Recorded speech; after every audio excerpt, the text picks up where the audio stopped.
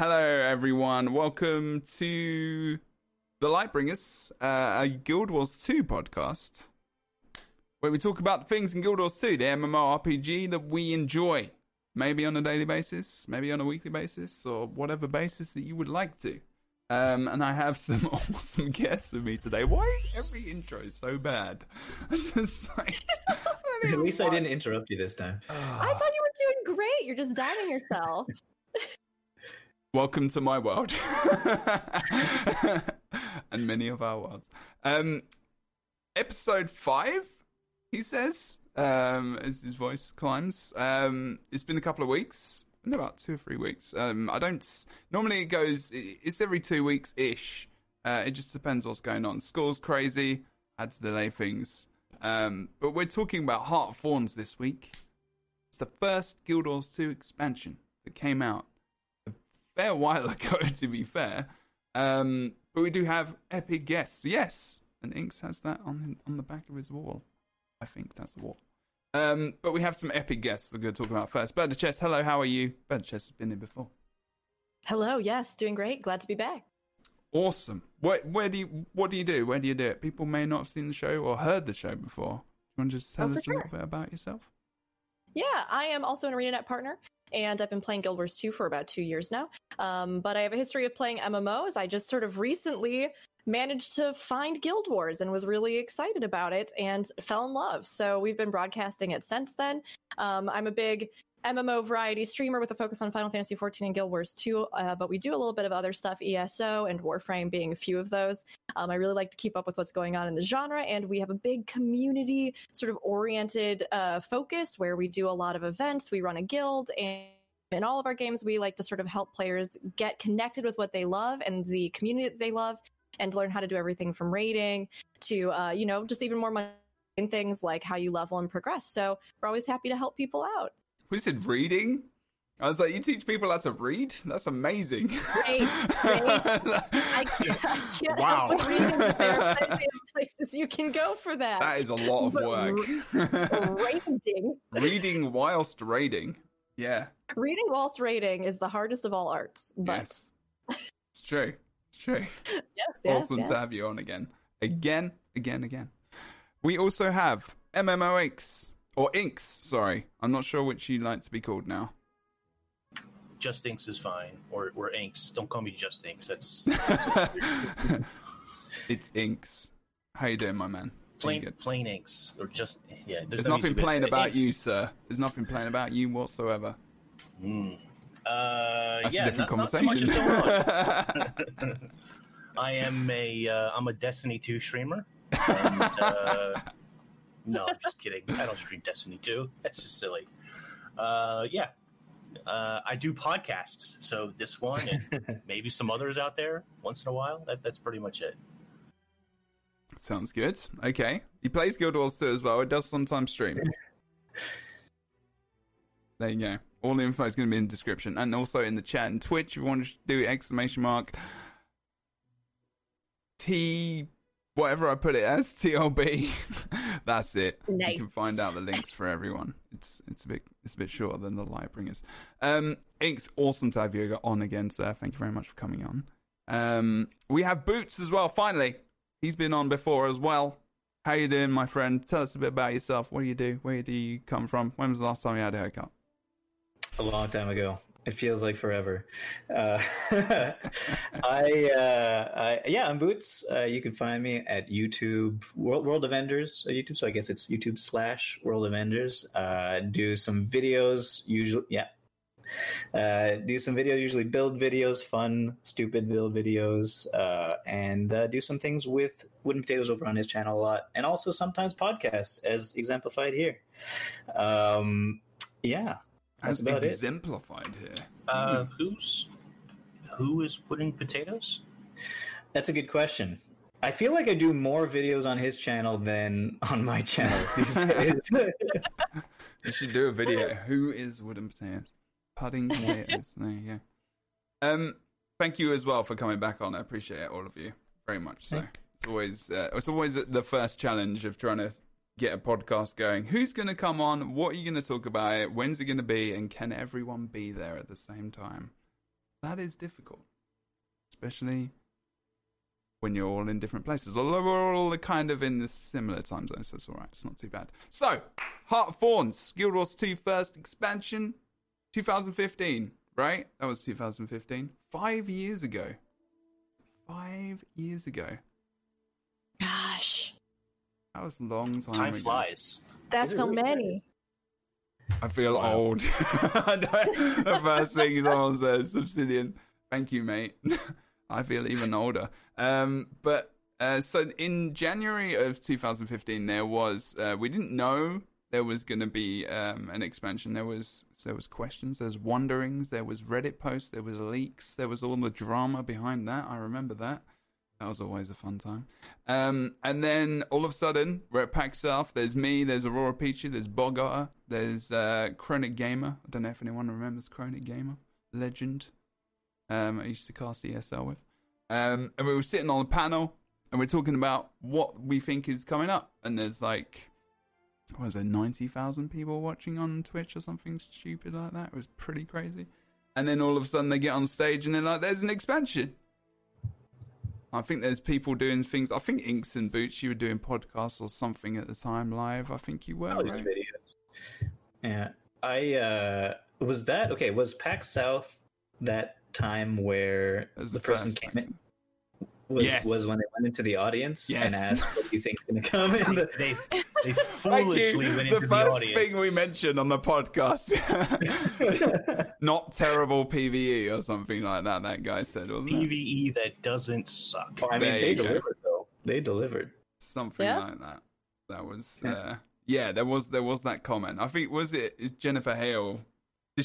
was her who went into the audience and she kind of interviewed the guy and she was like, shit.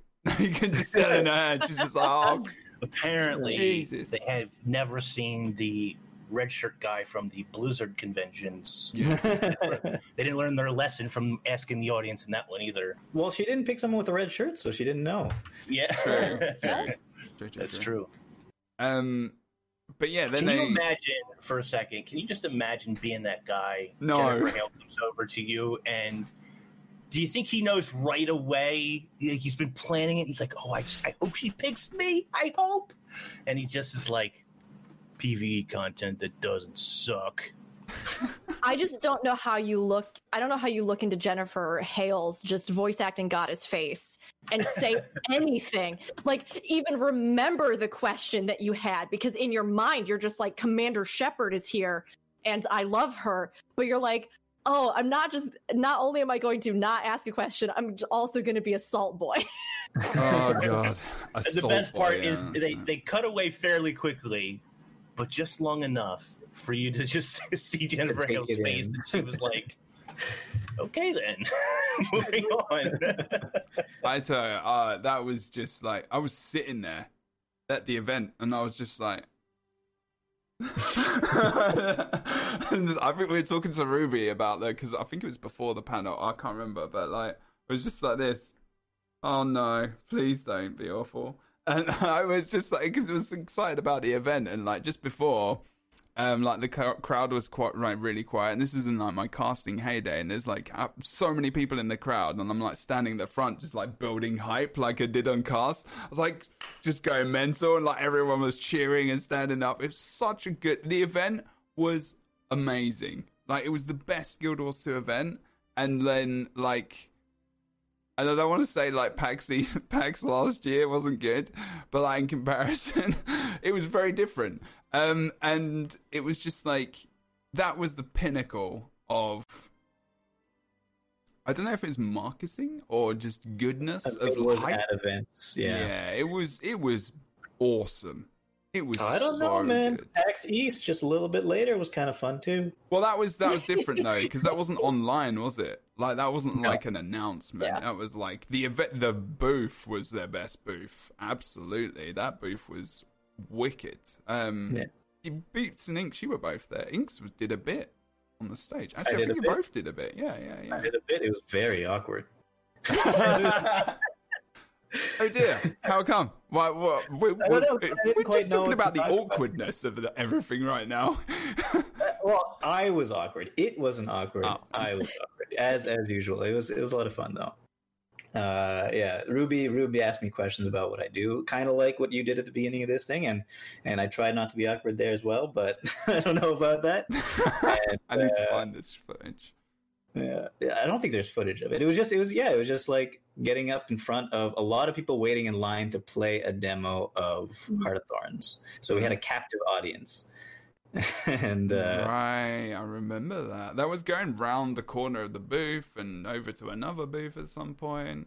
That was pretty cool. And it's amazing. Sorry, go. I was gonna say, no, it's just amazing that Heart of Thorns was such a blindside.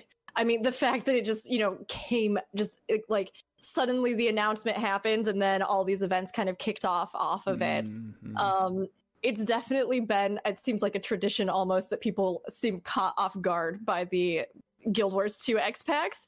And I mean, I can't wait to see what happens even looking ahead now with our next one that's going to be coming up, because this is a big thing. It's been a while and I can't wait. It's going to be so fun.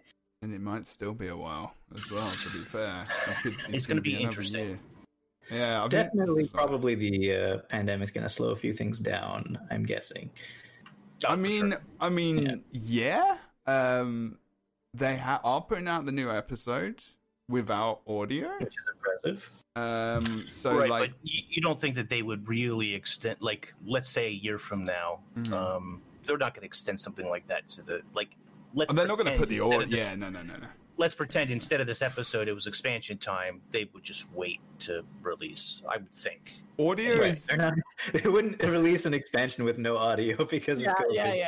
Obviously, there are constraints to production. Like, I don't want to say there isn't constraints. It is a lot easier to put... it's a lot easier for them to coordinate rather than people in a factory or something, where you have to physically be there to do the thing. Obviously, there are resources and everything else, and they can transport stuff to home, have meetings. And I'm not saying it's easy because you're not with those people in person. You can't just nip over to their office, say hello, do the things.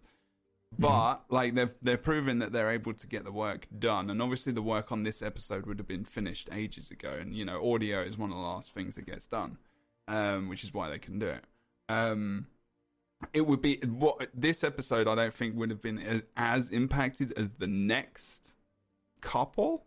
Probably maybe not even the next one specifically, but the one after. I think I can't remember what their production timeline is. Yeah, just not being able to go in is one thing, because I'm sure some of them could work from home for sure, but there's a productivity thing also. It's difficult to work from home sometimes, and absolutely. So distractions and everything else. Yeah, I mean, and then some people just flourish within that environment, but it's definitely, I think, less reliable, or you just don't know how everybody's going to react, and coordinating a team across that is, I'm sure, just crazy difficult. Exactly. And then how the creative juices flow and all that kind of stuff when it all comes to that. Yes, and especially since video game making is a very collaborative process. So I'm sure it's very tough to do it all separated. So we'll see what the episode's like when those come along, and it will be the expansion, because who knows? I mean, we're in Washington. Washington's a little bit stricter. Well, I'd say stricter, but I would say they have some sense. Is probably what I would add to that. In terms of letting people go to work, and ArenaNet are very what they're like as a company. They think about their employees, and don't want them to get this and pass it on, obviously, and everything else. So they're taking care of their people, which is good. But obviously in America it's a little bit of a different state to what it's like in the rest of the world. Although, to be fair, if you're in England, I'm sorry. I'm sorry, Soha. I'm sorry. I wouldn't have been able to avoid awfulness. If I was in England, it would have been terrible. I'm in America, it's still terrible. Everything is terrible. Everything is good as well at the same time. Anyway, can I talk about Heart of Thorns? Sorry. Oh, good lord. Oh my god. That was bad. I didn't even mean that. I'm normally so positive. Where did that come from? Sorry, I think I just saw something. I just saw something about Jebro. I'm never negative. It's okay. Everyone knows I'm fully positive all the time. There's a lot of really good stuff coming, but yeah, I mean, how this will affect so many things in the gaming industry, we have to wait and see. And I mean, it's great because I think as players right now, we have more time than ever to play the games that we love and reflect on, I mean, things like Heart of Thorns here in these events and the future of games as we sort of eventually take off out of this, right? Mm-hmm. Just as I took a drink, I got, damn it. I was like, she's going to continue. I waited for you to take a drink and I was like, and cut. And she knows done. me too well. Bloody hell. Okay. Well, yes. And hopefully, you know, this won't, I mean, I say hopefully it won't impact it too much, but I think it's just going to be, you know, it's the ArenaNet way, you know, it's going to be here when it's here and, you know, just lump it, to be fair, and it'll be worth it in the end. I mean, Heart of Thorns, and that's the thing, you know, Heart of Thorns, that's what we're here to talk about. Actually going to talk about the expansion because, yes, the build-up was amazing. There was some epic stuff that happened before the game came out. Creators got to stream and play around and make videos before the expansion came out about elite specializations. We had a big meetups and stuff that people went to. There were other events that people went to. There was loads of build up before the expansion, and it was very good. It was very good. Not the same for Path of Fire, I would say personally. And we don't have to talk about that specifically right now because that could take a while. And we're talking about Heart of Thorns. But release came for Heart of Thorns, and obviously we knew there was so much stuff to come. For most MMORPGs, you get mounts from the beginning, pretty much. No mounts in Guild Wars 2. But gliders were a thing. You know, we knew that there was going to be some gliders. We knew there was going to be a no World v World map. We knew they were going to bring in raids, which they said in the past. And Reader actually linked me a video from 2012 with Eric. God damn it, I forget his surname every time. Eric and Colin Jansen, they were talking about the game. And I was like, wow. Is it Planet? Yeah. He's dude. He's on Crucible. And I've met him many times, and I keep forgetting his name. They're all on Crucible. They are. They are. Yeah. And it's and they were talking about the game, and they were talking about Endgame, and they were talking about pushing people into raids and dungeons at Endgame, and not wanting that to be a thing. Reader, thank you for linking that video; it's very useful. And they changed their minds. They changed their minds. It's like raids. You don't have to do raids to be. Why do you think that is? Why do you think they changed their minds? Well, this is the question I was going to ask you guys. Don't steal my damn question. And that's going to be in a minute. Wait, hold your horses. Hold your horses, okay, please. Hold that thought in mind. I'm just going to go through quickly the things which are coming. Hold that thought. We can go to that. New Borderland in World v World. Story, maps, mastery points. Horizontal progression, not vertical up levels. They didn't increase the level cap. And we were all like, what are they going to do with that? They did something completely different. Guild halls. Yes, they're there. I think there's going to be one thing that you're going to forget. Stronghold. I'm not going to forget Stronghold. How am I going to forget Stronghold? I did one of the main videos I did on the release of that was Stronghold, mate. And who is more upset probably than anyone other than the devs that didn't work out? And that's going to be me. Because I was hyped for that and it was fun. And then it was just playing. It was not as fun. Expected, unfortunately. Legendaries through different means, getting those. And bits and bobs, other stuff that was added that I may have forgotten. But those were the main key features. Unless I've missed something. Revenant, new class, elite specializations. That's two pretty big things, to be fair. So there was a lot. The most that's been added to the game in one time, and pre that, they added things like wardrobe transmutation stuff. They added. Right. They did the whole overhaul to the skill system in order to make expansions possible. Oh god, yeah, they went from 5 or 6 trait lines? 5 trait lines that were point buy system. Yes. That was to the elite specialization trait lines that so then it was in a point buy. It was just 3 different things that you were stuck in 3 at all times after that. Yeah, I remember that because it was before. It was like 5. So you used to have 5 when we used to do PvP. I remember Guardian. There was just 1 point you would put in to 1 line so you could get the reviver trait to get the bubble. And then, 3 lines. And everyone was like, oh, it's a better build versatility and all this stuff. I was like, no, still fine. I may have been one of those people who liked the versatility you could do with the point-buy system. But like, as I was like, oh, man, okay, so let me just calculate this. You have 100,000 possible builds with the original system and only 90-something possible builds with the new system. But no, I think it was a good change overall. Yeah, and helped balance a bit. Gonna say a bit, but yeah, that was a massive change, and then just the general, I guess, and this is where we can bring raids in and stuff as well. But like for you guys, what was the biggest? Do I ask that question? Because then we're going to go over the others. We're going to go over stuff first. If I do that, you could go ahead. No, I don't want to do that. And they will offer always awesome conversation, but I'm going to have a little bit of order just to make sure that I know where I am at myself. Okay, so elite specializations and new class, Revenant, first of all. So new class, Revenant. Oh, that's nice, isn't it? Bird chess, that's lovely, isn't it? You like a little bit of Revenant? I do like a little bit of Revenant. Revenant is one of those classes that surprised me because so I think out of all of us, I'm the only one that didn't play Heart of Thorns at release. Mm-hmm. So I played it. That's important as well. Yes. Which I'm actually kind of glad because I think there are some definite kind of perspectives from like coming into it later versus like having been there when it dropped that I'm excited to talk about as we go on. But I did come to it later. So it had been out for a while. I started playing about 2 years ago and then went through everything linearly.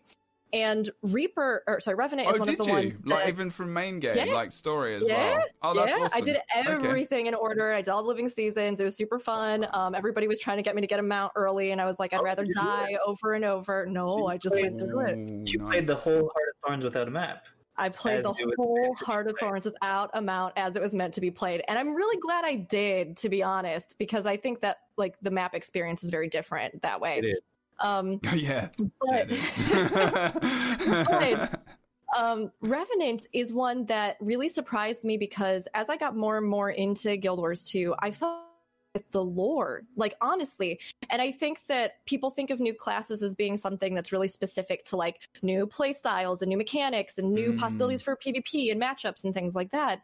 But what really drew me to Revenant first was just the fact that there were all of these incredible figures in the world of Guild Wars 2 that suddenly I could have contact with in this like new way.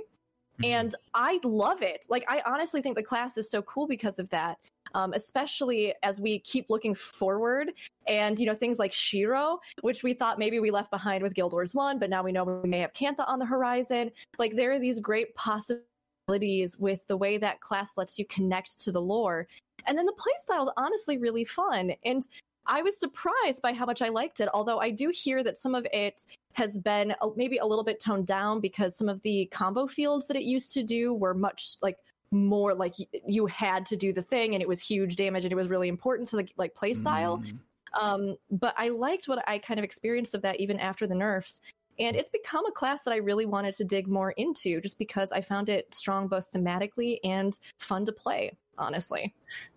Yeah, when you talk about the lore like that, that makes me realize that maybe, the Revenant is kind of, in a way, the fan service class. Because it goes back into all the things that people from Guild Wars 1 remember. And it really is something, it's great. I like it that way. Yeah. Yeah.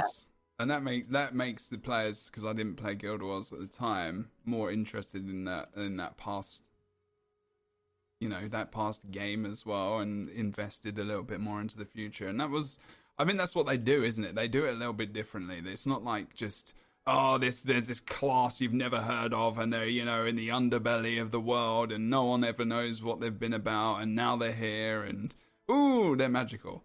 But you know, hold on a second, though. I mean, they are, yeah. But I'm talking about like the entirety, like the lore and stuff. Like you know about all these different things. But is that something we want to talk about, though? Because there has been a large conversation about Ritlock coming back with the Revenant powers, kind of off when asked about how did you get those powers for a while. Did they ever fully explain how they got the Revenant powers? Didn't they? Okay, well, just scrap everything I just said. No, you're right. You're absolutely right. I was actually like, it is this mystical thing for another place. I think I was just talking about the lore. I think I was just talking about the past and the mists and like that kind of stuff. But you're right. Yeah, it's right. not like, I mean, in a sense, you're right. Both right. Yeah, no, I'm actually wrong. It's okay. The thing is that it's like it's almost a new class that has been formed through like this conglomeration of experience of spirits, which is really fascinating. So it's not like it's without grounds or basis in the world, which is what I think you were getting at, Jeb. Yeah. It's not like they just suddenly are like, oh yeah, for generations, did you not look back there in that room? That's where we kept it's not that per se, but it definitely does have this like sense of mysticism to it. What is back there? It's grounded in the magic of Tyria, because Tyria is, the magic is all based around the mists, and you're calling upon fabrics of the mist. Yeah, you're that's what you are. You're a mist warrior, essentially. Yeah, pretty much. Yeah, but absolutely, yeah. That's a good point. I like that the Revenant was not in the back room. I guess maybe it was. But thank you for trying to bring me back from the precipice there as well. I appreciate that. Yeah, that's weird because it is kind of what you say as well. Anyway, I'm gonna I divulge. But it is a fun class. I mean, don't know, Inks. How did you feel about the Revenant when you first saw it? Did you like it? Do you like it? The Revenant was my main for 2 years. Yeah. Cool. Until you deleted it. No, I didn't delete that character actually. No, they deleted it. Amazing. The Revenant, unfortunately, was originally it was a great DPSer, simplistic in its in its way of DPSing, which I liked, but they nerfed its damage, which okay, but it's still an auto include because you needed some of the other skills that it provided. But then they nerfed Mesmer, and when they did that, you had to, or Chronomancer. When they did that, you had to take 2 Chronomancers, and when you had to take 2 Chronomancers to make up for the nerf, that made Revenant entirely invalid. So this was raids you're talking about. Raids. Yeah, this is going to be raids. So I gave up on it and haven't touched it since, unfortunately. Yeah, back in the good old day where like 16k DPS was the be all end all. Yeah, so what Inks is talking about, if you don't raid in Guild Wars 2 or you've not played Guild Wars 2 before, because new players definitely check out this podcast. Raids came with Heart of Thorns as well, and he's talking about, the different things that are available and classes bring, and making space, and Revenant may have got a little bit toned out of that. Now the thing is, the thing is when MMOs and people bring out something brand new, class wise, this is pretty much in every single MMO I've ever played, and maybe you've ever played as well. And I'm not sure if this is just an opinion or if this is actual fact anymore. But the class that is new is always most powerful for a while. And that just feels like almost an intentional thing sometimes, to a degree. And it is. I feel like it is now. Yeah, it's like when Necro came out for Elder Scrolls Online. That was crazy powerful, still is. And then it gets a little bit fixed, and then everyone's kind of like, oh well, they didn't have time to balance. It's like they know what they're doing. It's a new thing. It's not massively intentional. They don't try it. They're not like, yeah, well, we're just going to make them gods among people, and they're just going to be, wrecking everything. But, they were pretty strong at the start. And this, even today, they're pretty decent. I mean, in PvP and obviously balances. And this was 5 years ago, for God's sake. So now, after a while, it takes a while. And yeah, of course, they're not in a world where all the players and all the people have got these builds together, and they go out there and talk about how it might be a little bit strong and in a very respectful and thought-provoking way. And then, feedback is given, they balance the shit out of it. But yeah. Revenant's the development of Revenant was interesting compared to all the other classes because it came out in the expansion. Yeah. They revealed the Revenant before the expansion and revealed its gameplay a little bit beforehand too. And they actually took information from players from the player base and switched up how the Revenant played before the expansion came out. Originally, the Revenant did not have weapon swapping. Originally, the Revenant had one weapon, and you didn't have two sets of weapons. And then people that was in the preview as well, I think. That was in the preview, yeah. So yeah. It was in the preview, and then people were like, that's a little bit low, because not only do you not have weapon swapping as Revenant, but also you're stuck with your utility skills based on your utility skills, heal and elite, all based on your current legendary. Yeah. So a lot of people felt that was going to be very limiting for a Revenant in building. And I guess they were right, because they said, you know what, you're right. Here you go. Here's weapon swapping. Hopefully that helps. And it is what it is today. Yeah, I forgot about that. That's like one of the really cool things. Actually, Heart of Thorns in general, that kind of brings me to one of the points I wanted to bring up. Heart of Thorns in general was a very collaborative with the player base expansion. Because before Heart of Thorns, in a lot of ways, because before Heart of Thorns came out, they had all of those. What were they called? CDIs or something like that? Yeah. On the forums. Yes. They were asking the player base for input on what they wanted for certain things in the game. One of them was hardcore dungeons. And from that CDI, I think it was called CDIs, Community Development Initiative. Yeah, there you go. Mm-hmm. They basically narrowed down on exactly what raids were going to be, how many players in the party, how hard it's going to be, etc. And I don't know if we've had something like that since. We have. We have? Yeah, there was Wild v Wild stuff and PvP stuff. Oh, that's kind of rare for an MMO, honestly, because granted, while there is usually some, obvious testing that they do, or that, a new X-Pack or stuff like that may have with different alpha, beta phases and things like that, it's rare to see like a developer just explicitly reach out and be like, what do you want from this thing? Typically, it's already pretty well outlined. They've already maybe put some feelers out. You generally kind of get what's coming. But it is, I think you can feel in Guild Wars 2 in a lot of places, even going to some of our balance and things now, where there is like a very direct connection to things that have been talked about in the game that then reflect some sort of change or development in the actual release itself, which is pretty cool, I think, honestly. It makes me wonder about why they don't, but they are another MMO that doesn't have a PCS either. And as well, and I know that's way, like you say, and the point is, it's before or during production, and PCS is normally when they update the thing is about to come out. So your feedback is mainly bugs. It's not like production specifically. I think one of the reasons why CDIs are a difficult thing to do in general is because the player base is large, and it'll be very hard for people reading the feedback to sift through the good and the bad points and decide what to go with. Yes. And even there might be like overwhelming support for some feature that they can't deliver on, and they don't want to maybe get people's hopes up in those cases. I don't know.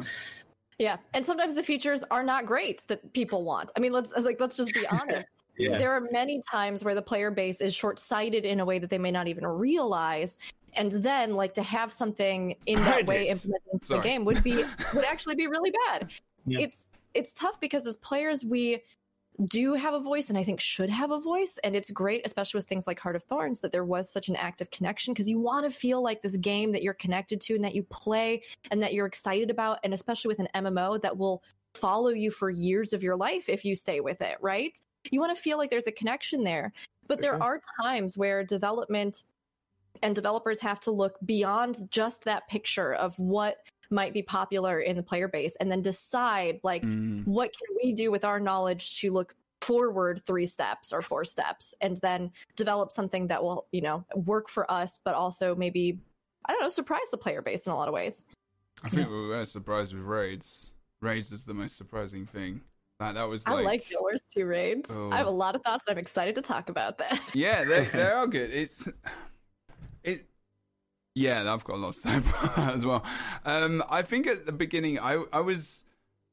We can talk about raids actually. Are we good? We good with Revenant? Are we happy with Revenant? I enjoyed it. I didn't really talk about Revenant much. I was excited about a new class. I didn't realize that was probably going to be the first and last class they would introduce. I still don't think they're going to bring a new class in. I had a feeling that it was because it was completing out all the heavy, medium, light armor sets, right? True. This is the thing. Yeah. I guess I was hopeful that they might bring in. They were just going to go, one more of each. Wow, three classes in one expansion. I mean, from an MMORPG, if you go and look at other MMOs that have been around for the amount of time, thinking about that, that's not kind of that ridiculous. Like, WoW and Elder Scrolls Online has got two now. Maybe it's not a ridiculous want, but I think it's a mistake ultimately. I think Elite Specs, or something akin to Elite Specs, works much better for adding new flavor to a class than to overpopulate the MMO with multiple classes or more and more classes. It's easier to produce as well, than rather than having to make a whole new class. You just do this line, right? And that's good. Yeah, it's Guild Wars. It's the ArenaNet way. It's doing it differently. And I agree with you as well. Like, I would like a new class, and that would be cool. I don't think it's ever going to happen, and I am a little bit disappointed. But it's just more of like, I liked the hype of Revenant, and I thought that was awesome. I'm on it. I was like we talked about previously when I was on, one of the last times. We don't really know. I mean, exactly. They could surprise with a new class. Maybe. When it comes, but when it comes down to it, I mean, Elite Specs, for all purposes, to me, function in many ways as just a new class, and I think. It's funny to hear, and a lot of people I think do feel those, delineations really strongly, because while it is nice to get like a whole new sort of theme and idea and package, I mean, if you look at how certain playstyles branch off with the specs, you are basically playing a new class anyway, or re-envisioning something in a totally different way. I mean, the fact that like when I'm dragon hunting, at least at its sort of base core, I could be swooping around the field with a bow, and then you go to something like Firebrand where you're holding a book and you're switching between different things. Like, it's very different. Yes. So for me, it's always been one of those things where I'm like, I don't really care if the new class is tied to other classes thematically, as long as I get a new play style, new weapons, new sort of feel, maybe, something new lore-wise. And a new class would be great just to, like, I don't know, add some fun stuff in. But I don't think there's anything wrong with building off of what you have, especially because you're not, like, not releasing something. It's just that it's an iteration off of a branch you've already been building on versus, like, releasing 3 new classes from scratch or something, which carries its own whole risk in any MMO, Yeah. It's not as important as bringing dwarves into the game again. Yeah. True. No, I agree with that. Hey, so man. You're gonna play as a thumb or as like a dwarf's head? Thumb. Dude, dwarf models are in the game. Okay? It's possible. You don't know. Revenant is from the mists, all the things. Don't get me started. Otherwise, it's turning into a dwarf podcast. And don't say Tengu are better than dwarves. They're birds. And I'm sorry, Bird of Chess. I know your name is Bird of Chess. I have nothing against birds. Okay? But dwarfs. Everyone. I must leave the podcast now. I must leave the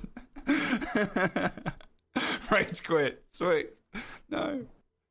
Exit stage left or right. Can't remember which one I'm on. But yes. Dwarves or Quaggins? Which one? Which one would you go for? Wait, what? As a playable race? Is that even... That's not a question. That's not even a question. Playable race? As a playable race. Quaggins or dwarves? Quaggins. Why are you here? Why are you here? Quaggins are a food, not a race. Who is a member of this person's community that would say anything over dwarves? Please. Have you heard the way they sing? I'm sorry if I played a Quaggin and if I didn't have to listen to I can run faster than a centaur, and instead I got to just hear myself sing songs in an adorable fashion. Absolutely. I like Quaggins. I like Quaggin commander and you have to answer like the dialogue in Living Story, where you have to be like this boisterous commander who's like leading his troops into battle, and you're a Quaggan. Oh, God. How amazing would that be? That would be so I good. mean, Quaggans are all right, but Jesus Christ, can you imagine that? I mean, dwarf or a Quaggan playable race. I mean, they're good. Okay, all right, shush. Chat's giving me crap. We suffered massive casualties. Oh my God, no. See? It was a field of blood. Oh. Give it a great axe and a beard, and I'll be there. It's fine. It would be so good. I mean, also just because I love the idea of Quaggan raging. But no, I mean, dwarves. It's true. This is a whole conversation for later, Jab. We've gone on a total tangent. I know. Wait, hey, I didn't. I just said very said excited. dwarves, and then it opened the conversation. Just took off. Is to go on tangents and force the show off.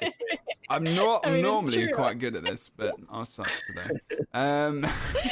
Okay, we were talking about dwarves. This is now a dwarf podcast. So dwarves, why they should be in the next one, and why they weren't in Heart of Thorns, and why shouldn't they have been?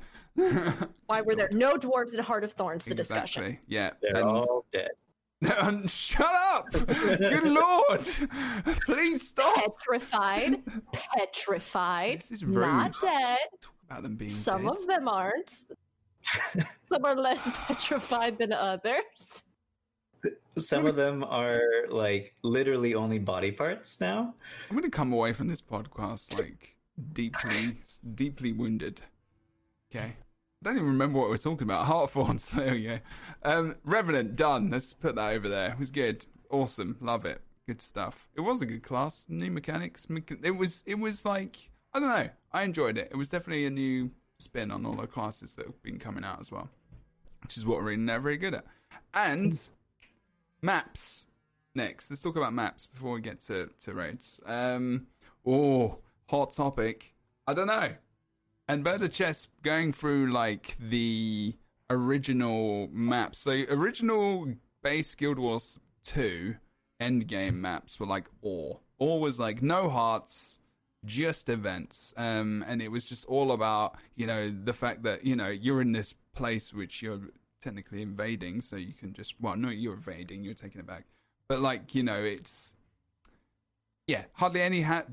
Any hearts? There's no hats.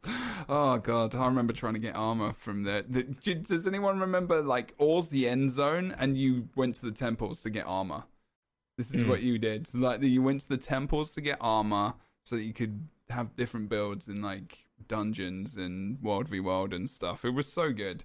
I missed that. Missed those days. But these maps are flat. There's just one level. You look at the map, and that's it. You know what you get. And there might be some hills, there might be some cliffs, there might be the the dips and all the other stuff they've normally got in Guild Wars 2, which is awesome. And then Heart of Thorns, it was like, here's 3 levels. Is it 3 levels or 4? Can't remember. 3, I guess. I think it's 3. Anyway, It's like a deep dish pizza of death. it is. Yeah. It is. Of death? Yes, if there's Death. mini raptors. Probably. But even the first map, when you get in there, it's just like, wow. And the map looked beautiful, but I just wonder, like, Bird of Chess, when you're playing through and you suddenly get to this new first zone, what were your thoughts? Like, how did you feel when you first come across this? Did you think about that, or did it even come across your mind? Like, I don't know. I think the Heart of Thorns maps have been a journey, like, that I'm still on. And I don't think it really culminated until I was doing full map completion. Mhm. And even after that, I still discover things in those maps. From just like a first impression walking into them, it is kind of a nightmare. And I say this in a way, keeping the journey in mind, right? Nightmare, Because cool. I think I've grown to appreciate the Heart of Thorns maps, and we can talk about this more later too, but I've grown to appreciate them in a way that, like, I have never been so surprised by in an MMO, because the risk in those maps and in challenging players to engage with a map that is deadly and difficult and confusing and has all these tiny nooks and crannies, it's boggling. And so many times in other MMOs that I've played or that I know, the map is just like a vehicle that, you know, you just kind of have to tolerate until you get from point A to point B. And it can tell maybe a little bit of the atmospheric story or things like that. But Heart of Thorns, I mean, when you look at the balance between narrative and the map content, it's almost even. Like, it's crazy that not only is the story, I think, an integral part of that journey, but the map itself. But at first, coming into it, no mounts, no nothing, I died on stream. I mean, I spent most of stream just dead because we were playing through it the first time, and I'd be standing on a thing, and I was like, "Look at that front," and then I died, and then I'd be over climbing across a vine, and I'd be like, "Wow, can I go over?" And then I'd die, and then I'd see a whole bunch of cute raptors, and I was like, little tiny friends to put in my pocket, and then I'd die, and then I'd go. I mean, you don't want to put them in your pocket. It was mind-boggling to me. I mean, just mind-boggling to me, especially being a veteran MMO player, to encounter an environment that was overtly hostile to me. Not just in a way that's like, oh, you're not a high enough level, but once you're a high enough level, you'll be able to kill them all. But in a way that, like, every enemy we encountered, what's the little trick to this stupid mushroom? What's the trick to this guy? How do I deal with this one? Oh, there's more raptors. Oh, well, I fell off of that. Don't go over there. You will die. You will die in there. Don't go over. Like, and honestly, I think although there were some balancing to be done, I mean, I still look back on those maps and the designers that made them, holy cow. Like, it's incredible. They're really, really neat. They are, I think, something you should explore, even if they're difficult and they make you angry, because they're incredible. They're really amazing. Yeah.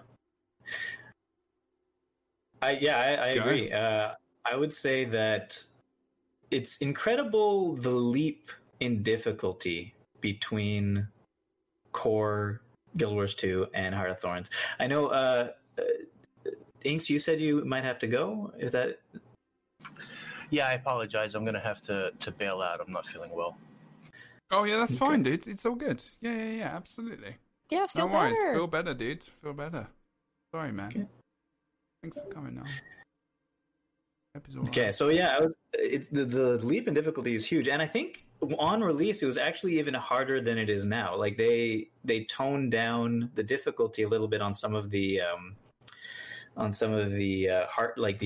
skill point places, the hero points, and on top of that, I don't know if you remember this, Jebro. On release, they had you had to basically get through all 4 maps and kill all of the hero point areas in order to fully unlock your elite spec at release. Like you needed all of the points from all 4 new maps, almost all of them anyway, to unlock your elite spec. And so they definitely took suggestion from the community then too, saying it doesn't quite make sense to not be able to play the new class, the new elite spec, until you're done with the entire Heart of Thorns. Yeah. So they toned down that amount that you needed, and that was a good move, I think. Yeah, I didn't realize that. That would have probably made the experience very different. Yeah. Having to battle your way through that map just to get the new specs. Exactly. Yeah. It was an interesting time. I was I'm trying to remember. I got them all pretty quick, as far as I remember. Ooh, I actually think I got Necro first. Did I get Necro? No, it must. No, it might have actually been Mesmer. Because I was a Mesmer main at launch. Really? Yeah, the launch of Guild Wars 2, I was. Yeah. It was, sorry, I wasn't ignoring you, Boots. I was trying to sort out the cameras. It's just... He's doing some shuffling. It's just the Discord stuff. Yeah, it definitely looks like that background's not big enough. I have a background that you should probably use instead. It's working. Yeah, it's fine. I sent it to you in chat, a background for you I'll that you use it can next use. time. I promise. Inks is now a scrapper, so it's okay. I hope he's all right. Yeah, so Mesmer. Yes, Mesmer. And I was like, okay, I'm going to unlock, Chrono. I actually switched to Engineer, I think, shortly before that. But then I was like, I had this character and I had it from launch, so I'm going to make sure I do all the things on this. And I haven't played him for ages. But yeah, no, when was it that you completed that? What map was it? It was before Dragon's Stand, right? Like with skill points and everything else. Skill points, yeah. I think it was just before Dragon's Stand. Yeah, because there is no skill points there, right? Mm-hmm. Is it? No, because you have to do, because otherwise you'd have to do the event, and that would be insane. Yeah.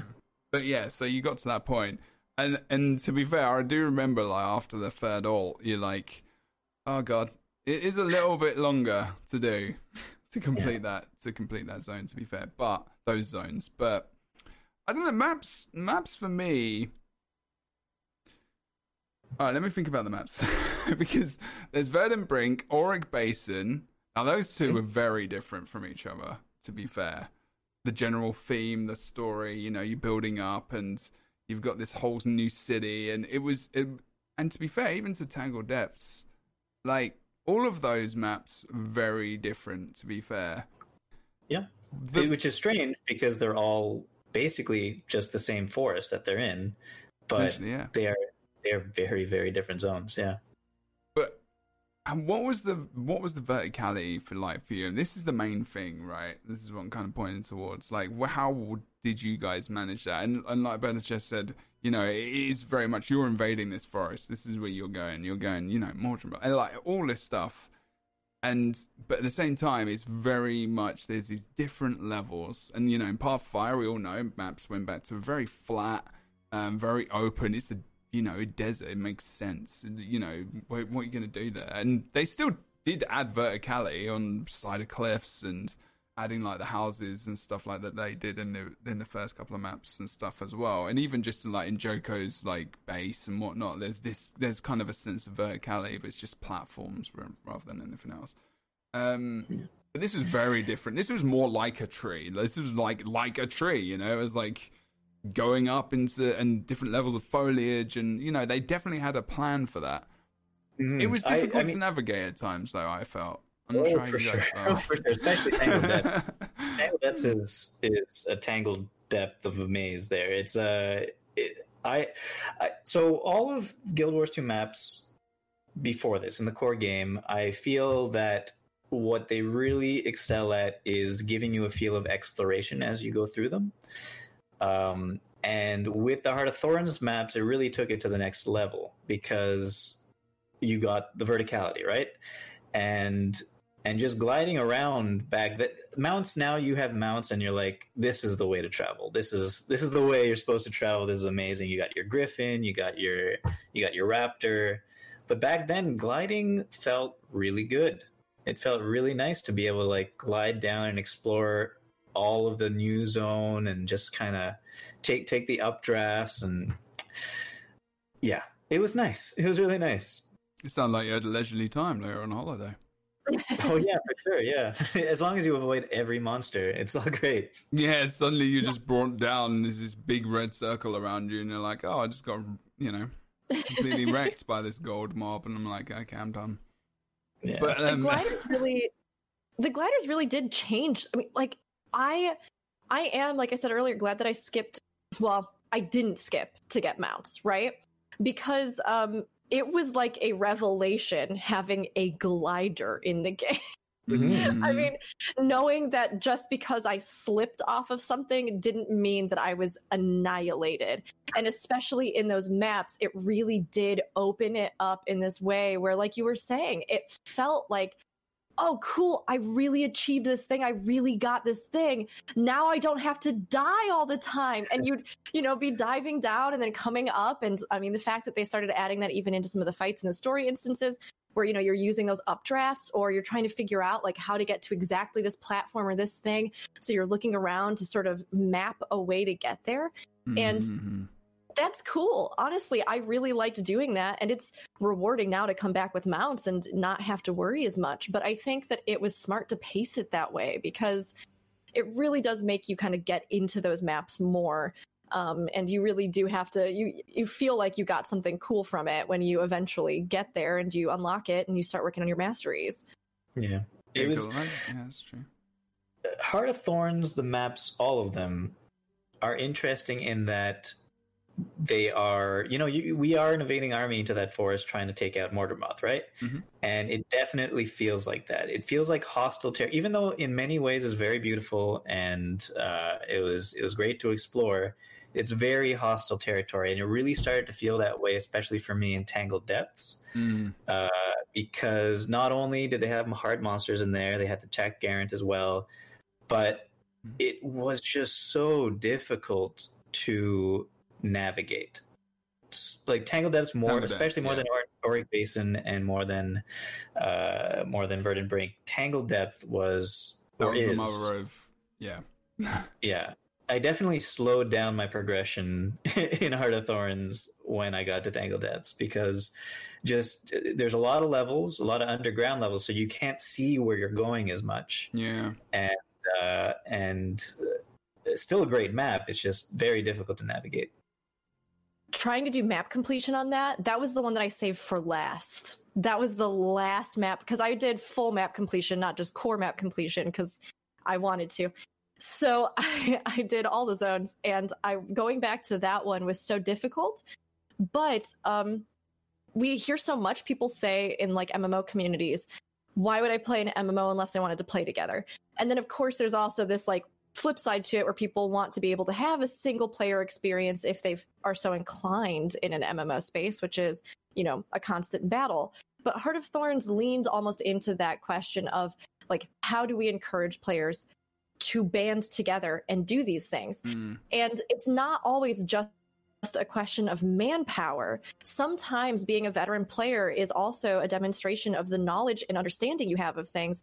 And those maps are like a direct reflection of that. The moment somebody would come join and they were like, I used to run this meta 100 times a day, and they knew every nook and cranny. Like, you're following along behind them and you're like, you are an angel sent to this earth, sent to Tyria to guide me. And like, that's really fun, because we don't have to just look at like our gear and our levels and our rotations as being something that shows our, I think, veteran knowledge or in-depth knowledge of something. Learning and running these maps, I think, also demonstrates it. And it's fun when, you're bringing somebody new through them and that you are the one that's really helping them kind of achieve what they want. Because I'd try to find a point of interest for like 40 minutes and I could not. I'd be going down holes, dying, trying to get through this thing, going through the waterway. Where is it? What level? But when people could sort of pool their knowledge and help, it was an incredible, incredible gift. Yeah. What do you guys think about Dragon Stand? I love it. I mean, it's good. Yeah. It's good. Like, I'm not really someone who. I mean, the first time I did it, it was really, really fun, the event and everything else. But I think, unless like grinding it over and over again is not something you want to do. It's not something I'm really that interested in. I did it for like legendaries and stuff, like when I needed to do it, and I think I've spaced it out that every single time I go back, it's kind of fun to go through it again, because I don't do it every day. I liked it as an idea, though. As like, essentially, it felt like almost, pardon me, this was like the end game for the player that isn't going to be raiding. Running a meta in the metas, that's what those big meta events were about, like farming that stuff and the check. What was it? What was the one in Triple, that's another one. And the one in yeah. Is that in game? I mean, yeah, I guess. When they redid it, I suppose. But the one, what's the one in Tangled Depths? Is it Cherry Garant? Yeah, that was one of the main ones that was run. And it's still run, they're all run now. But, that was kind of, I think, like the people who weren't raiding, and that's where you could get a lot of the items from. That's where you can get a lot of the stuff now as well, where you have to rerun it. For different things, legendaries, for other weapons, for god bloody nearly everything you can do, I guess, like towards end game. And I think that's very intentional.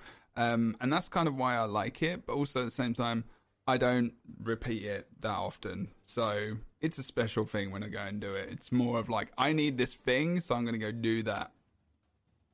And that's why I'll do it. Right. It's for me, I'm probably about the same way as you. I don't do it often. I definitely thought it was the coolest thing in the world the first time I did it. was epic. Yeah, it was Absolutely like epic. Zaitan Who, basically. It was like a world boss. It was like an end boss in a single player game now. Mm-hmm. But you've just other people walking around. Like with the epic intensity of just the size of this thing. And you've been going for so long through this journey and this story, and then you're at this place, and this feels like it's the thing. You know, it's the end boss. It's the end thing which I have to kill. It feels like that, you know, rather than just, you know, and something you can relive. Yeah, rather than just like, you know, it's a Killing cutscene. an alligator in a small and it is zone. forever in the game, gonna be there. That is something you can continually go back and destroy and get good stuff from.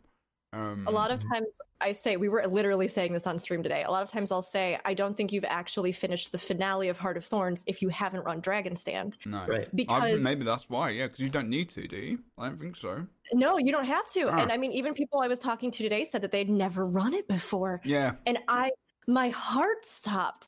I was like, you gotta just go do it. Just go do it. Your heart stopped on that? I was like, no, well, let me explain. I guess I know what you mean. I know what you mean. I'm just taking the piss. Sorry. I'm English. Yeah, no, you're good. You're good. It's just like when you think of an MMO and what an MMO could be, the idea of like, what does it mean to all be in a game together? And especially in like a fantasy world, what could a battle be if we literally had an army? And, you know, you're not just playing from this like limited perspective of like a single person in like a thematic game where, you know, you've got NPCs maybe or whatever, but you might have this like one-on-one boss. But really this idea that like people all around the world can tackle something big. But because we've always struggled with these issues of, you know, limitations of server loads and all this stuff. And there's not often in an MMO where you really get to see that realized. And of course, that carries risk with it. Frame drops, lag. I mean, like it happens, and it's a nightmare on Dragon Stand. But it's a nightmare that's so worth it because, like, for the first time in an MMO, and I think this is one of the moments where I can really remember falling in love, like, definitively with Guild Wars 2. I think Bird of Chess needs to be on the next promo for the expansion. I'm just like, whoa, keep going. Jesus Christ. I mean, it's really amazing, though, because, like, when you think back on it, think about world bosses you see elsewhere. I mean, John, we were talking about this in ESO even. Like, the world boss is like a little guy and he's in a cave, and you're like, oh, well, that's cool. I like his mechanics. That's fine. But, like, for the first time, I went with everybody. It hadn't been spoiled for me. I had no idea what was going to happen. And a literal dragon from like a book burst up. And like, it was unbelievable seeing everybody jumping between the platforms. I had no idea what was going on. I was like trying not to die while I was gliding. And there it is, like this moment where you go, I'm so glad they tried to do this and did it. Even if it, you know, notoriously carries some lag or frame drops or things. So for me, when I run it, I don't even run it to farm stuff. I just run it because I love seeing that. And I love the dragon and I love all of it. And knowing that at the same time, that moment that you lived at the end of Heart of Thorns is happening right alongside this struggle you're fighting. And it's really neat. So actually, I have a question for you. Did you do you've done probably the world bosses before you did Dragon's Den, right? Like the world bosses in Courtier, Yes, yeah. Okay. Probably those are pretty epic too. But some of them are super cool. Yeah, but they do have that problem of like, as long as you have enough people, it doesn't really matter. Yeah. And they will always have enough people now. Yeah, and also the fact that unless you know the timing, they just kind of randomly appear. So, I see how Dragon's Den, where the entire map is focused on one goal, and you're going in it to do this one thing. It's pretty epic. That's for sure. It's neat. It's cool. Was it Nolan North?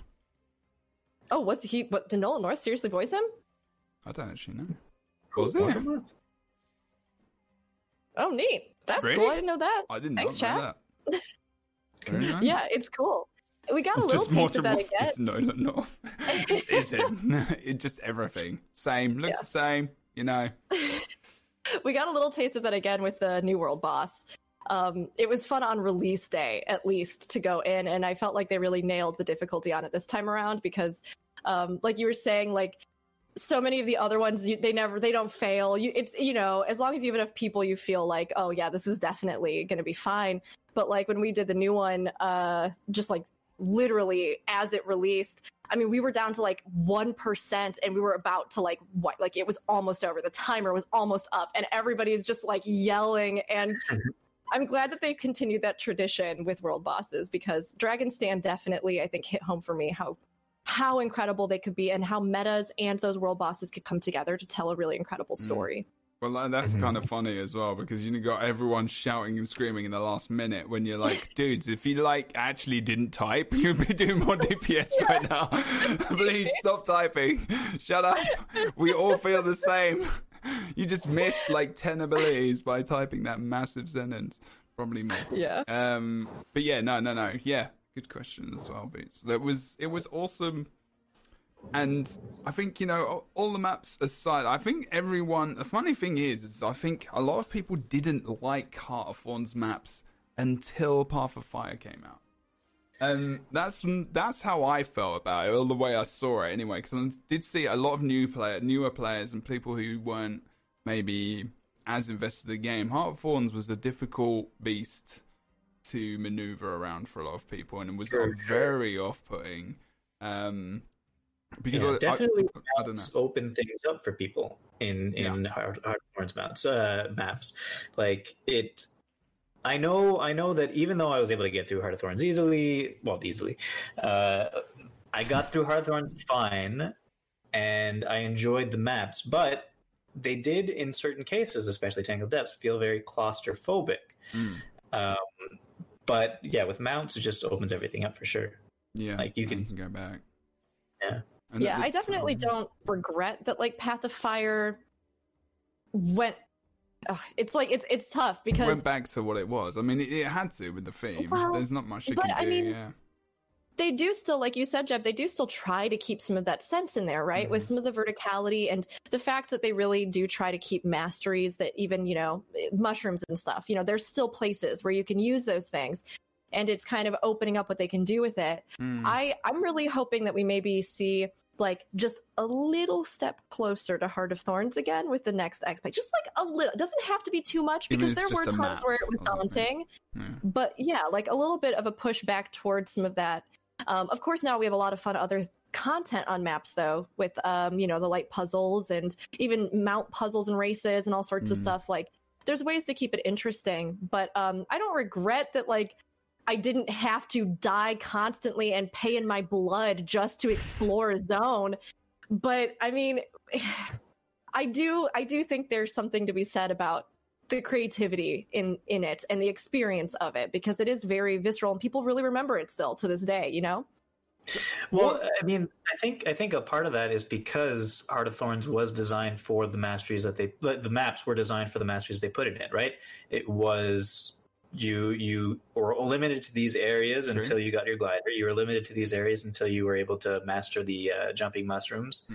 And it was very vertical because those things are very vertical. You could and then still when you access maps. You just couldn't do much in them, right? Like you couldn't reach a certain place. Or could you? And you still could. It's just difficult. Very difficult. But Path of Fire is the same thing. They're different maps because they were built to cut you off from certain things with the different mounts you have, right? Yeah. So Desert Highlands starts to get more vertical because you're getting the Springer at that point.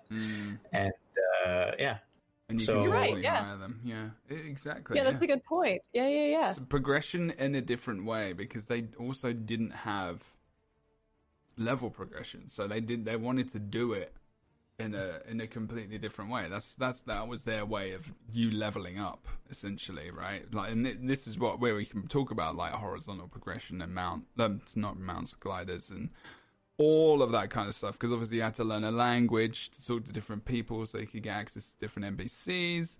You had to get the mushrooms, like I just said. What else was there? The mushrooms, obviously the toxin mastery, so you could go in the toxic zones. Yeah, that's right. That's just literally blocking you off from stuff. That's not like a movement thing. That's Yeah. So there's quite a lot of that kind of horizontal, and that was a big choice, wasn't it, as well? Like thinking about the fact that you're not going to be hitting above level 80, but you're going to be hitting a mastery level, which is essentially, and I compare this a little bit to it, yeah. So I guess champion points, but also not, because that's just continuing levels on a different place where you add different points to your power.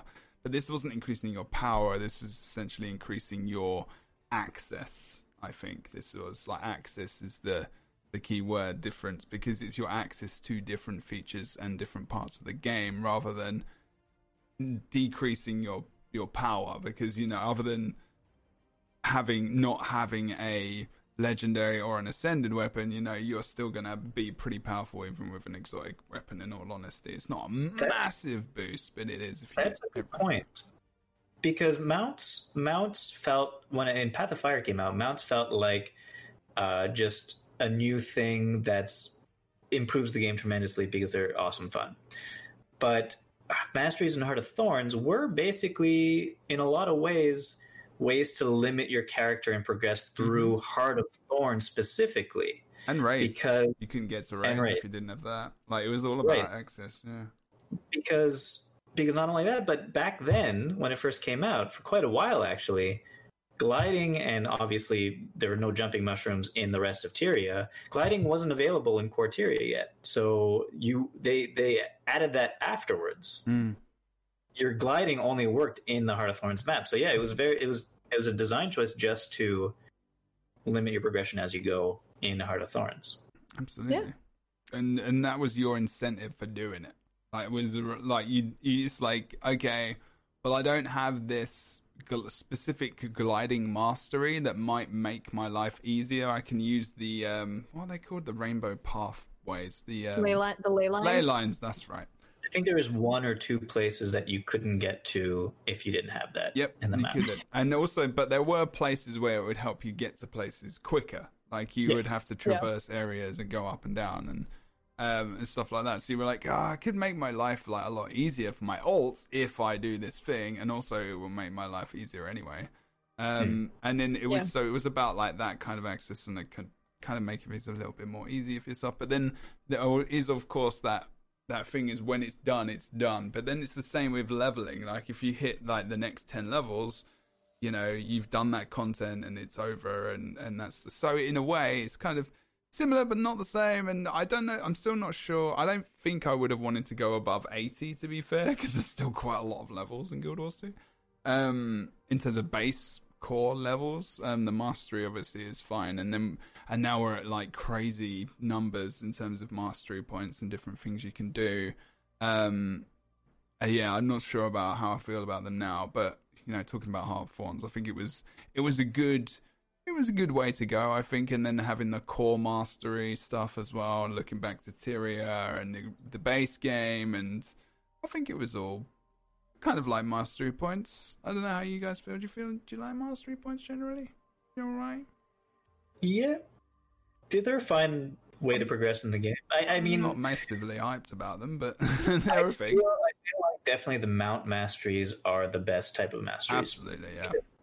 They're like, you can use them everywhere. The core masteries are fine too, because they brought stuff like AoE loot and stuff like that. Auto AoE loot. That was super handy. Yeah. Those were really good. I remember when everyone wanted to farm the core Tyria masteries, and you went to Citadel Flame, and you went and do you remember that? I think I remember a podcast on my Teapots channel when you guys were talking about that. But then you just went to Citadel Flame Path 1, and you farmed the char that were running in, right, where you were in the 4 bubbles, and you need to open the door. And then you didn't open the door, and you just came in and you just farmed them. I think you can still do that. Right? I can't remember. So there's also another farm. I don't remember what it was for. I forget. It was around the Heart of Thorns time. It was at Halloween. There's like a lot of bugs on the ground in one of the zones in like the Prince. I think so. Yeah. Oh. Yeah. In the maze? Trying to remember what that was for. Anyway, it doesn't matter. Completely off topic. Yeah, there's loads of those things though, wasn't there? There always is. Like, there's a specific place. They corrected that. I forget why. But what was I saying before that? It's the same thing as the massive farm that was in Right. Reach, I think, as well. I can't remember, something like that in Keswick Hills, that map on the east side. Do you remember that, when people would just get engineers with turrets and Yeah, and then, yeah, Oh, and then they had God. the engineer farm also at. Okay, we should not just. Sorry, talk about yeah, random it just brought up memories of these just different events where tons of people would just gather. Well, the thing is, funnily enough, it ended up being quite a fun community event, to be fair. Because everyone would just be there, like, just talking about the game, and it'd actually be kind of funny because there were new players or old players, and the map was getting, infested with people, and you're like, you end up chatting because you're just farming. Yeah, what are they doing there? It's kind of funny. Anyway. Yeah. But back to masteries, I'd say that the best masteries for sure are mounts, because it seems like most other masteries are there for a specific map to limit your progression in that map so that you stay there longer, essentially. Yeah. Yeah, I think that's a very good observation about it. I mean, masteries I love because they have a lot of possibilities. I mean, like you were saying, the idea of like, how do we provide some kind of incentive that's more horizontal progression versus just this like vertical ascension that's so common. And like by building up different tools that you have in maps, it means that we can do fun things with the maps that maybe other MMOs can't, to make it sneakier or have these different elevations or these special puzzles or all these different things, because they're just sort of building up their toolkit of stuff that we can navigate with as a player. But it does feel like, other than mounts, which is super fun, and I like you were saying, I think they are so great, and a lot of times the little story that goes with some of the like harder to acquire ones can be fun, and the steps really feel like you're getting something really great as you like level them up. And then those core ones where it affects a lot of other things for you, they are really map specific. Yeah. And I would love to see those masteries play like a bigger role, because like chat was kind of saying, it's fun that some of the Heart of Thorns ones almost kind of operate as like rep systems in a sense, where like, sure, if you level this up, then they will help you, or you'll have this thing, or you'll see them with you on the map. I think they could do some really neat things with expanding like their view of masteries to even encompass additional stories or like relationships and themes, as opposed to just like how to navigate a map or be able to go to places that you can't. That would be something that would be a lot of fun, and would maybe have a little bit more of like a far-reaching thing if we could have it affect a lot of stuff, kind of like being able to AoE loot, or something that would give you a bigger picture to work towards besides just a map uncovering. Yeah, and it's funny because Heart of Thorns masteries were the first masteries, and they were essentially map-specific masteries at the time, even though it was so novel because it was the first time you could glide, and it was exciting in its own way then. But looking back at it, if they didn't expand it to the rest of Tyria, it would have been very much like the masteries you get today in Living World. But they did expand to the rest of Tyria, and they made the mounts. And so masteries overall, I'd say, are a great addition to the game. But I would really enjoy it, like you said, Bertachess, if they made more universal masteries rather than map-specific masteries. And that's probably a conversation for the expansion. Maybe. Yep. Maybe, indeed. I'm going to have to remember that. Okay, raids. I don't know how much you guys have raided. Have you raided? I'd raid. Oh, yeah. There you go. Bertachess is a pro raider in the Final Fantasy. Okay. Were those words that came out of your mouth? You're like, no. Mate, yeah. In Final Fantasy, yes, I would say I'm adequate. Maybe I'm more technically proficient. Guild Wars 2 raids, there's still a lot that I have ahead to learn, but I've cleared about half of all of the wings at this point, through to the end, and it's been really fun. Like, I'm not gonna lie, the raids in Guild Wars 2 are very different in a lot of ways, but I am glad they eventually decided to put them in, because when you were asking earlier, like, did you think why would they bring these? Do you think it was a good idea that they brought raids to Guild Wars 2? I do think it was good, because MMOs, just as part of their nature, what people are usually looking for in them, right? The first questions you hear out of people. What are the classes I can play? What is the endgame content like? What's the PvP mode? Is there competitive PvP mode? Like, there is sort of a list of things that people want from an MMO. So putting in something that is an endgame content that allows you to have this epic fantasy feel and allows you to work towards some endgame, gear and special rewards and things like that, while also expanding on some of the stories in the world, is great. Are they what you can expect from a lot of other raids? Yes and no, but I kind of love that, because when you look at the fact that there's not like a traditional trinity in Guild Wars 2, and even though raiding probably takes you the closest to it, it's really fun looking at what do we have in this game that we can use, and then seeing the creative ways that they sort of challenge players to come up with solutions in raiding. So for me, while all the fights may not always be the most technically insane, and some of them are pretty difficult, but there's a pretty wide gap of difficulty in the raids, it is still really fun to go in the first time. And especially, people know all the metas, they know all the builds, they know all the things now, but it's fun to go in and be like, wait, hold up, what does this boss do? It's a big sloth and it sets me on fire? Okay, hold on.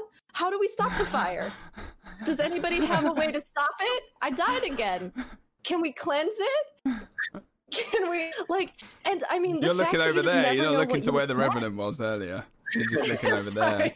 Are you back there? Can someone get rid of this thing?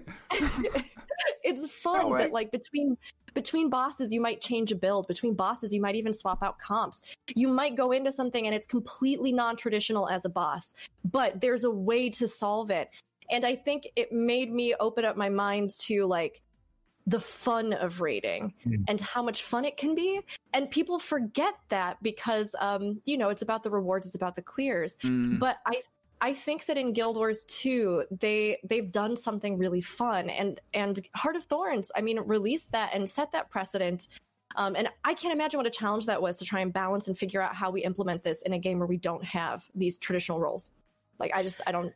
Man, it's genius. It's also very unique, right? Because I don't know Final Fantasy or ESO rating in those games. Do you just like WoW have a gear progression? Yes. Yeah. So that's the progression. There's a strict gear progression in 14. ESO is a little more similar to Guild Wars 2 in sort of style. It's more set pieces. So you get new armor sets. The power isn't different other than the bonus that you get towards the end of having those sets. So ESO is very different in terms of you can have a couple of different sets on you at the same one time, which is the rune, basically, in Guild Wars 2. And then you can get it's mainly cosmetic as well at the end, completing and getting a new skin and stuff like that. It's like Burgess just says, it's not really, you could say it's power because of the power of the set bonuses that you get, which is where ESO's power kind of is, to be fair. But the ESO rating is very stereotypical, really, to be fair, of what a raid is. You've still got your Trinity and Guild Wars 2. Like Burgess just said, it's the difference between Guild Wars 2 and, let's say, WoW, the one I'm more familiar with.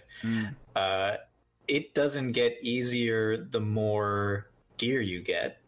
It gets easier the better you get. And WoW, basically, back in the day, was very much about being able to do enough DPS because your gear is good enough, because you've grinded this enough. And you can't do that in this game because there is a maximum gear, there is a maximum level, and there's less people, there's movement, and there's dodging, and there's mobility is important, and there are people, and you need that. You can't, with a tab targeting game, it's where it's just, obviously you can tab target Guild Wars 2, but but like I say with WoW, when it was made, and the old school raiding games, it is very much about that rotation of abilities. And it's the same in Guild Wars 2. You obviously have to do your rotation right to get the maximum DPS, but you also, it is still very reliant on individuals to perform specific roles on a lot of bosses. There are obviously face roll bosses that you know, and this is going to be the top end who will give me shit about this probably. But, you know, we're not talking about them. Where, you know, you'll be able to trounce a boss by, you know, just DPSing. But there's not many bosses I can think you can do that. There's a lot of intricate, detailed bosses where you have to do so many specific things, and you have to assign a lot of people to do these things. There's a tank doing this. There's 2 teams on different platforms. I'm thinking of the latest Raid Wing. I can't remember his name. Where you have to be on different platforms, DPSing different bosses, and you have to take them down at the same time. You know, there's even from the very beginning, the first boss you take down, you know, you need to make sure that you have everyone sectioned out into different areas to make sure that this boss dies. You know, the right. Red and the blue boss. What's the first boss in the raid called? Jesus. VG? Yeah, that's it. Veil Guardian. Yeah. And you know, you have to make sure you've got condition damage, power damage, blah blah blah. And it's like, okay, from the very first boss, they've already said this is something we're going to be doing. You know, and this is going to continue through raids. Because they had to make it difficult, even if you have the best gear in the game. Yeah.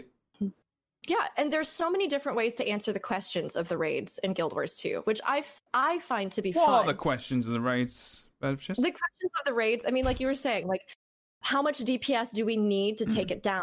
But then in Guild Wars 2, we can break that even further. What kind of DPS do we need? Yes. Because it's rare in a lot of MMOs where that, like, delineation between condi damage or damage over time, for anybody who might not know, condi damage versus power damage is a distinct thing that can actually matter. Like with VG, like you were saying, there is one particular thing, one particular sort of split ad that can only take condi damage. So, and then there's breakbar damage.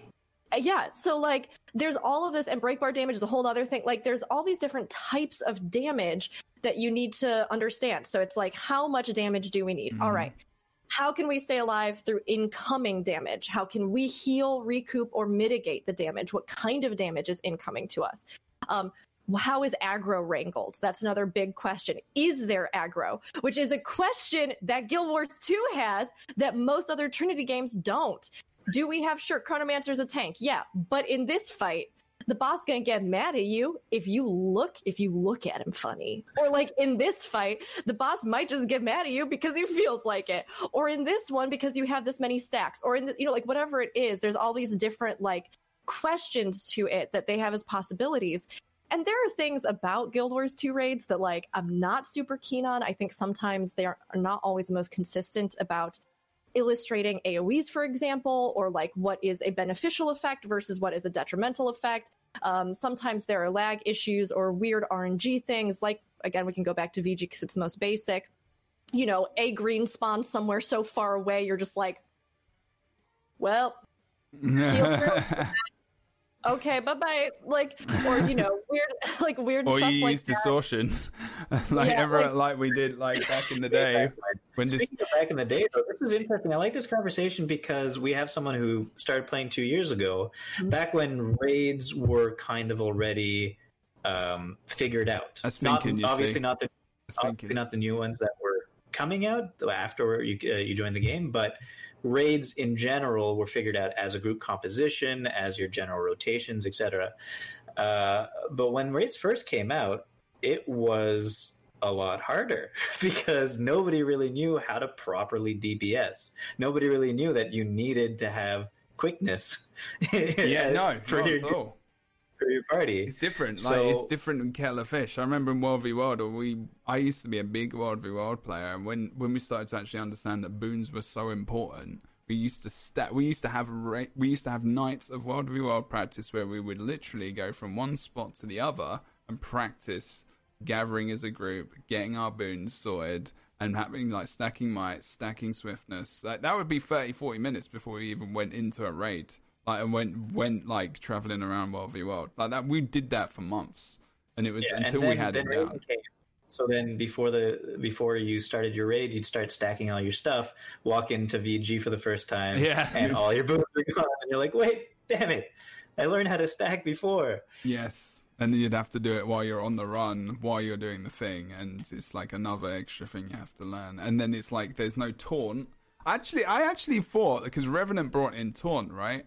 That's when they started to bring in the taunt effect, and I was thinking, You thought that was I thought it was going to be a thing for raids. So I was like, at the beginning, I was like, right. That's, I think before they actually, did they announce Revenant before raids? I can't remember. It might have been something. And I was like, oh, they're bringing in a taunt, so they're actually going to have this as a thing, where it's just, we know what it is, toughness, but which is interesting.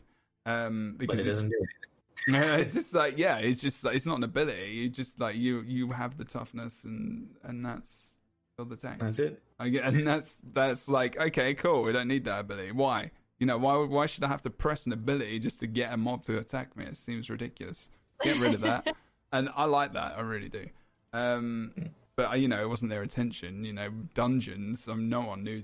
Did anyone know that the highest toughness? I think it was always talked about, and then people knew, but not everyone knew. Really? Was it still doing that in Dungeons? I thought it got introduced in raids. Just the toughness I don't tank. think it did. No, I think it was talked about way before.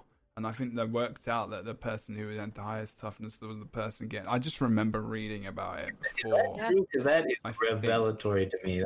That's.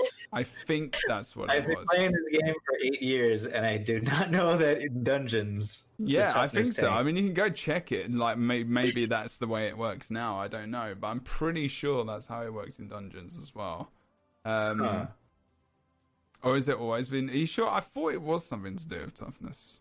Always toughness. It's not? Okay, It says how it works as far as I know. Dungeon aggro, who knows? Anyway.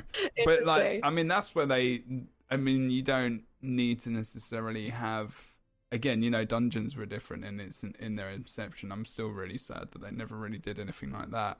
I mean, you've got fractals and everything else, and that's cool, but I just want a good old fashioned. I love those dungeons in Guild Wars too. They were very unique. But yeah, I kind of wish that was thing. Anyway, that's something else. Yeah. But yeah, raids, and also bringing in the legendary armor, and because even though that wasn't like Heart of Thorns. I mean, it technically is half of Heart of Thorns because it's raids, because you can't raid without Heart of Thorns. I think that was they brought in the legendary armor. I would still remember what's his name? Oh God. Flip it out. He used to create content with wooden potatoes. With wooden potatoes? No, not Brazil. No. It was. And they did Mike Visual. Matt Visual. Matt Visual. Yeah, and he was talking about legendary armor years ago. And when it came out, I still remember the day that they announced that, and he was just like, "Yeah," because I remember talking about actual legendary armor, and then going for that, and then that's when I got into raids. And I actually raided with Aurora Peachy. It was like every week on a Wednesday. Yeah, and it was. And Bogota was in that raid before I joined, but then he left. So I think don't think I took his spot, but.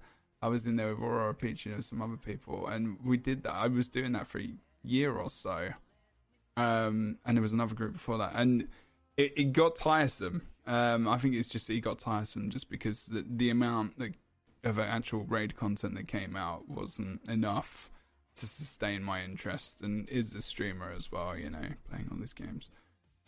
Which is different experience, but there's so much there, and if you haven't played the raids and you want to try and get into a group, I would suggest kind of try to if you can. That's another conversation about how to get into raids, but there is a long conversation. Yeah, it's a very long conversation. But it's a very unique experience and something that I agree with them bringing in, and I think it was good that they kind of went back on their stance, because they did say that they didn't really want to bring in raids. This is actually something they kind of insinuated, said, but never said no, we're not going to do it, because I think that would be dangerous. Like, no, we're never going to do this, but 3 years later. So yeah, I think that was good that they can. I think that's good that they can do that, and they can go back, and I don't think they ever thought they would even bring mounts in, to be fair. So there is something to say, though. I mean, Heart of Thorns, for all the amazing things about it, did have its downsides, didn't it? What was one of its downsides? Well, I would say one of its downsides is they did spend a decent amount of time after it first came out fixing a lot of things that had to do with it, like balancing the rewards, rebalancing the grind. I think this is where not having a PTS hurts really. Yeah, I think this is where it hurts them.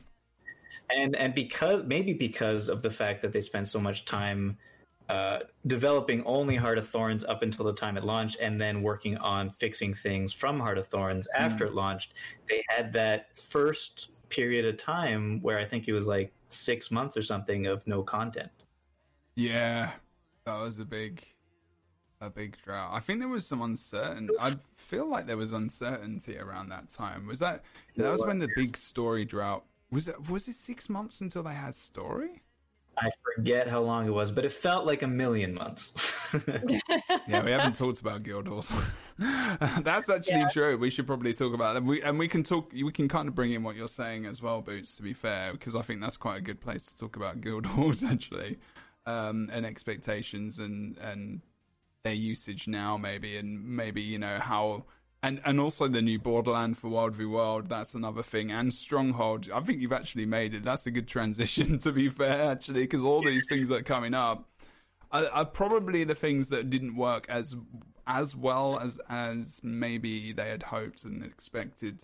And maybe... Probably also including legendaries. At that time. What, the new ones?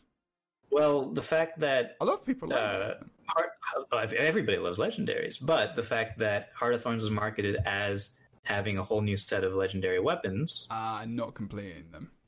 And then only completing them after even Path of Fire came out. Right. Have they even completed them, though? Have they even? They have completed them now. They are now finished the second set of all the legendary weapons. But not this. They didn't do it in the same manner. No. They did. So they started the first legendary weapons that came out after Heart of Thorns, tied to the release of Heart of Thorns, all had interesting masteries to complete with them. Story with them as well. I think that was very difficult to produce, unfortunately. So very long process, so it took a long time to do, and then they said, okay, you know what, we're still going to give you all of these legendaries that we promised, just they're not going to be quite as fleshed out as they were to begin with. So if you don't know and you're listening or you're watching, basically the Heart of Thorns brought in a new legendary weapon way to get them. So you would still have to get all these items put together to get the legendary, but you would do different things. Like the idea was to build this weapon from the base up, and then you would go through this story, like Bruce was saying, different achievements which unlocked, where you had to go through this pathway. And how many did they launch with? 3? Was it 2 or 3? 4 or something? Was it 4 maybe? Yeah. And yeah, they didn't do any others. Did they do one more? Which ones have stories? We've got... Did they do the short bow? No. Astrolaria has a story. Does Champawat does. Chupa Champawat, yeah. Okay, yeah. Kutsu, does it have a story? I don't think so. I can't remember. Does it have a pistol? Nevermore. Yeah. That's 3. Kutsu, I think, was no, that wasn't an original. It wasn't original. I think there's one more. We said Astrolaria. Yeah. Okay. Well, we at least have 3. Astrolaria, Champawat. Yeah, Hope. And it was the pistol. Hope. Nevermore. Chuka, Nevermore, Astral Hope. Nevermore definitely did. Yeah, that's true. I think. Yeah. Hope. But that's a lot. That was a lot of work, and that's fair enough. And I think, you know, a lot of people were let down by that. But I think in the end they just kind of admitted that it was going to take for the amount of effort and work that went into that, for the amount of people that were going to be able to get through it and do it. It's just not worth it. It's you know, putting resources into places which it's just not good business, is it? You know, you don't put, you know, a ton of people into this one thing, pay them a wage, and then, you know, not many people are playing it essentially. And okay, there's loads of people shouting about the fact that they want to do it, but it's not enough. So at PAX East, okay. I met at that party that you were at too, Jebro. Yep. we got to meet some of the devs, and I got to talk to Colin Johansson for a little bit. Ooh. And at that time, The it was smile. Nice guy. The sword-wielding legend. And at that time, I think it was before Heart of Thorns came out, and he was talking about how the legendary weapons is going to ship with a few of them, but not all of them. And I think I remember telling him, I'm sure that's fine as long as they're the ones that replace the silly joke ones, right? Because in the original set of legendary weapons, you got stuff like Quip, which is kind of a joke weapon. You got stuff like the bow, which shoots unicorns, which is a joke weapon. And I said, I'm sure that's not a joke to a lot of people, Boots. I think that's a very daring comment to make. I mean, there are a lot of people in this chat I know that have that bow and take it very seriously. Unicorns are. I knew she'd say something. Renegade's just like, yeah. What are you talking about? The mace is a bit of a joke weapon. Unicorn bow makers coming out of the chat now. Like... Yeah, so I feel bad. I feel bad that maybe my words. It was all you. Made it okay for ArenaNet not to release all of the things at once, or try harder to make them come out quickly. Take it to Reddit. That will get many views and so much rage. Yeah, it is hard because they have so many weapons in the game, and of course, you want everybody to have at least something cool that they can work towards, no matter what they're doing or running. Yeah, and I love the idea of a weapon having a story, and like if you're gonna put that time into it, for me personally, the last thing that I want is just like collect 10,000 of this one thing and you will not do anything else until you have 10,000 of it, and it will take you 3 years. Like that drives me crazy in games. Whereas if they say to me like, here's this really cool story, it's going to be a really long haul, but it's really worth it, and at the end you're going to have this thing and you're going to feel this connection to it and you're going to really feel like you earned it. I love that. But I mean, you both bring up a really good point of no matter what people say, how many people are actually going to complete that content? And if it's a matter of like, do we just release the skins because at the end of the day, they want this legendary thing, or they want this shiny look, or they want this whatever, and we devote those story resources elsewhere, then like, yes, I understand, like allocate it elsewhere. I didn't realize that they had said that, and like then the release didn't quite pan out, but I'm glad they at least got through all the Gen 2 stuff and we're seeing some new ones again, because they are cool for people who really want to work towards them or want that grinding content. Yeah, they're still there. They're not removed yet, so that is something you can do. At least it's still there. Right, let's move on. We're going to go to... Let's talk about guild halls very briefly. I've probably got like 20 minutes or so. And I don't want to go on too much longer in case people do have to go. I don't know how you guys are sorted. Are you okay for a bit? I'll have to cook dinner at some point. Eat dinner at some point. When would that be? I could go for maybe another... I definitely have to be not here anymore in half an hour. Okay, well, there you go then. Boom. Is that okay? Okay. Yeah, that works for me. Okay, half an hour. Guild halls started. I think the guild halls were awesome to start with. Definitely like, whoa, there's 2 guild halls. We can claim them back. Initial thing, boom. But how did you get to experience that, Berdichus? Yeah, we went. So I didn't experience it at release. But when we, after we had formed our guild and we were at the point where we put together a big group and we captured the hall on stream together, which was so fun. I loved being able to do that. And I loved that, having a place for your guild in Guild Wars 2 wasn't just like, but here you go, now you can put some crafting stations. It was like, you have to go together and you must earn it. And that was a really unique experience. And I feel like it definitely made me, feel like when we go into the hall now, I'm like, we did this, we got this, we built it. And that's a neat feeling. Yeah, it's pretty cool.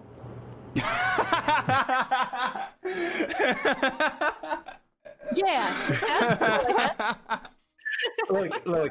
I love the concept of guild halls. I love the way you get them. I love the fact that they exist. but they definitely kind of stopped. It's pretty cool, man. Yeah, that's fine. I got distracted. Your Geek gifted me a sub, and I had to respond to it. All right, okay. All right.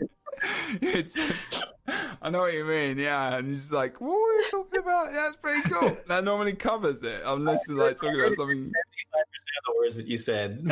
I'm sorry. She enjoyed them basically, and had the opportunity to get them unlocked recently. That's it. I just liked capturing it. I thought that was fun. She thought they were pretty cool as well. I thought they were all right. It was cool. I do agree that it feels like that we had much to build on that. Yeah. Like beyond that, I mean, once we upgraded everything, which did take a long time, and there's a lot of neat possibilities in it, and guild missions are a lot of fun. But I would love to see, like, it's just tough because it feels like a half measure. You know what I mean? It's like, here's this thing where core of a lot of your gameplay about your guilds and your cooperation, and we're going to give you all sorts of stuff if you work at it. Yeah. But then on the other side, it was almost like they went, oh, I don't know though, because what if people don't have guilds? And a lot of effort. And it's a little strange because you can still do so many cool things with it. Like you could, I see tons of people making like roller beetle racetracks in there, which is awesome. I love that. I used to do videos with WP where his guild hall would make gigantic jumping puzzles, which was amazing. But it's very niche. Very niche. There's a lot of things you can do with it, and I feel like there's so much more that could be added to it, but I just can't. I don't know what would that be. It's weird. I feel like there should be more added to guild halls, but I can't, off the top of my head, tell you what those things are. That's actually going to be the next podcast. I just decided guilds is going to be the next podcast.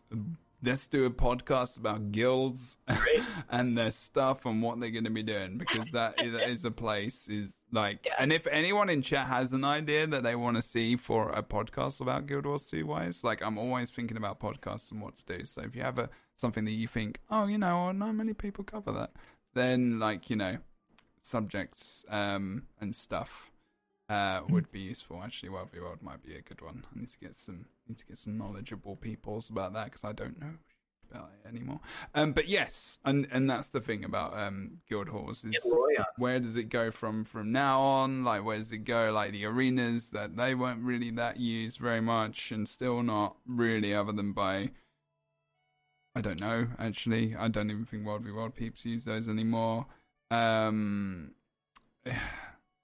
Yeah, that's gonna be another conversation. Otherwise, we could go on for a while. But that was one of the things which was, initially the inception was like, this is gonna be awesome, and it was very cool. I remember streaming it myself. I remember getting the new one in Path of Fire and being like, oh, this is cool. But then once you've got the vendor, and I go in there to grab the reward, the extra XP or the extra PvP reward potion, and then that's really it. And look at the statues maybe every so often, and the statues are fun. Look at your statues. Sorry, not of me. The monument built to Jebro. He just goes and admires them. This big egg. I do. I love that there are. I mean, okay, so guild halls obviously have things. You're obviously going to talk about them more in detail, but I mean, to be fair, I think this is a problem that a lot of MMOs have, because there's always this idea of like, let's make your company or your guild or your whatever sort of this hub of social experience. But then how that's actually like realized in the game can be kind of hit or miss, as far as like what the guild hall does provide. I do think that it provides you some pretty nice stuff. And I mean, it gives people an alternative way to even get some, extended items or things like that. If you're doing guild missions, there's some fun little bonus, items and minions or miniatures that you can pick up.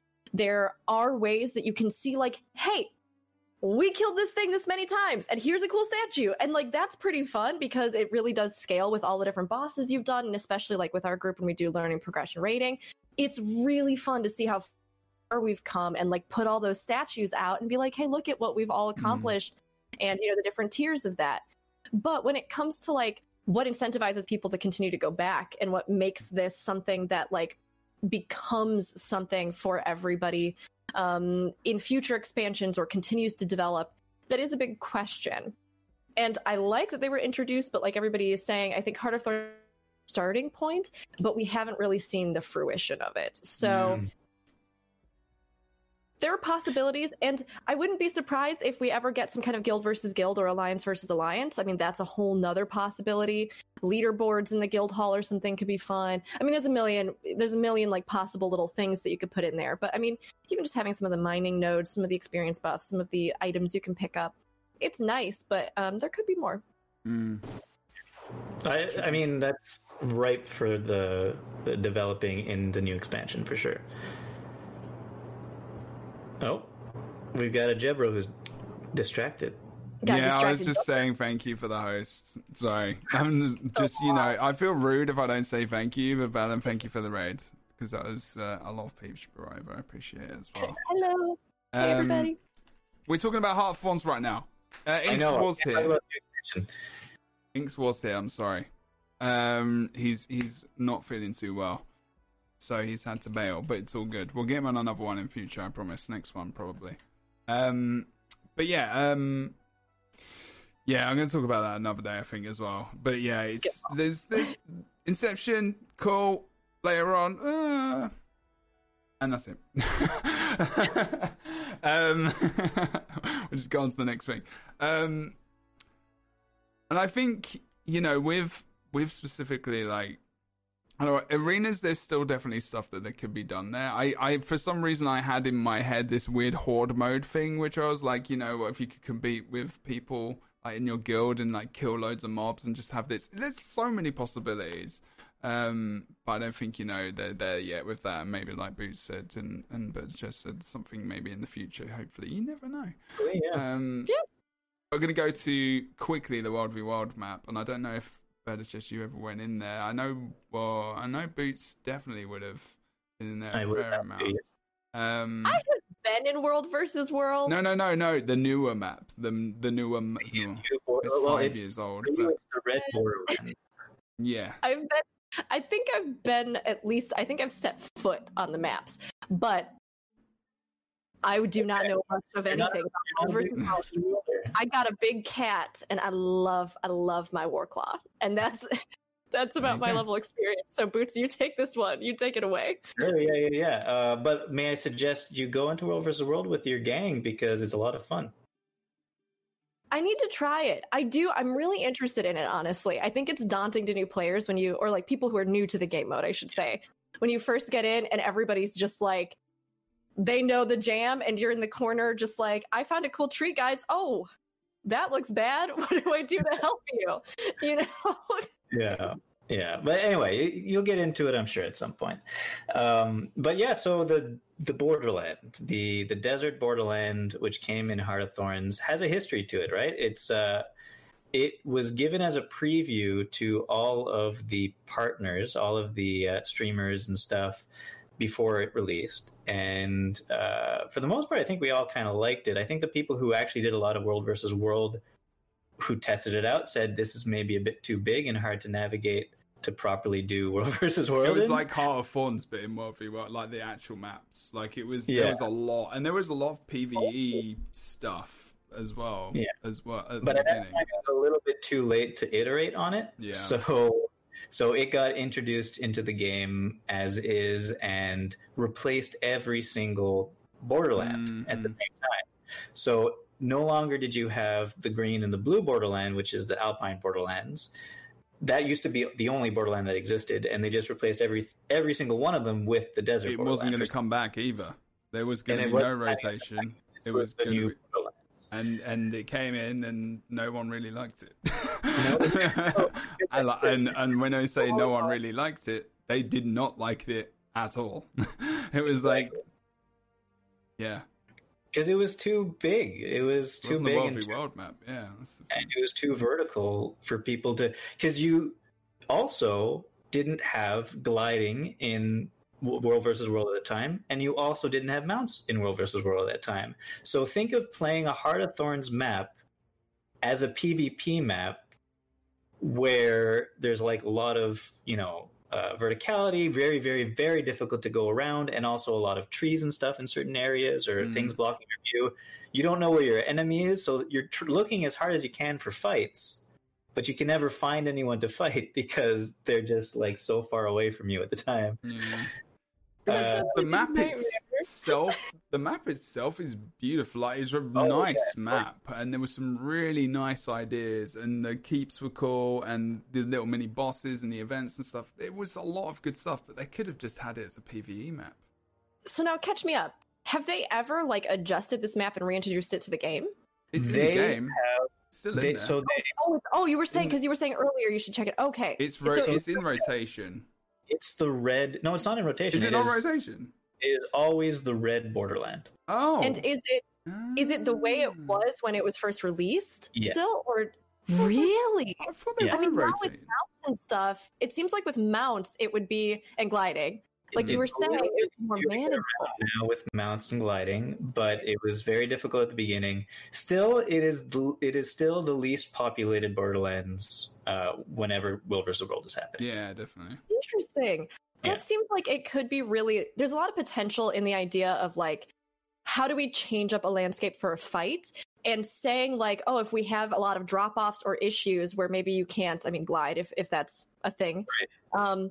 Knockback becomes much more important. Like, how can I strategically position to catapult somebody off the edge of this? But if you're running into this issue where it's I can't really time sneak attacks because I don't really know where anybody's going to be. I can't really push them off because, again, I may not run into anybody. And not being able to quickly adjust or to a call where somebody says, hey, we spotted someone here, and then you can cover that ground really quickly to get there. Those seem to be the big issues. But if they, with mounts and things, if they were able to adjust that or give some other incentive for it, it feels like that could be really fun and challenging, and maybe let stealth characters kind of shine a little more, or those knockouts. There's a lot of possibilities with it. It just didn't pan out, unfortunately. So Obsidian comes up with something very important. It's true, there was actually an event in the center of the new map when it was first released, and it was you had to claim a certain thing in the middle. I forget exactly what it is. Maybe somebody in the chat could power or health. I can't remember. In some kind of way. I don't remember how it worked exactly, and it doesn't really matter because it doesn't exist anymore. They did take that out. I don't know if it was because people weren't doing it, or if because it was too powerful and annoying or something. But yeah, they took that out at least.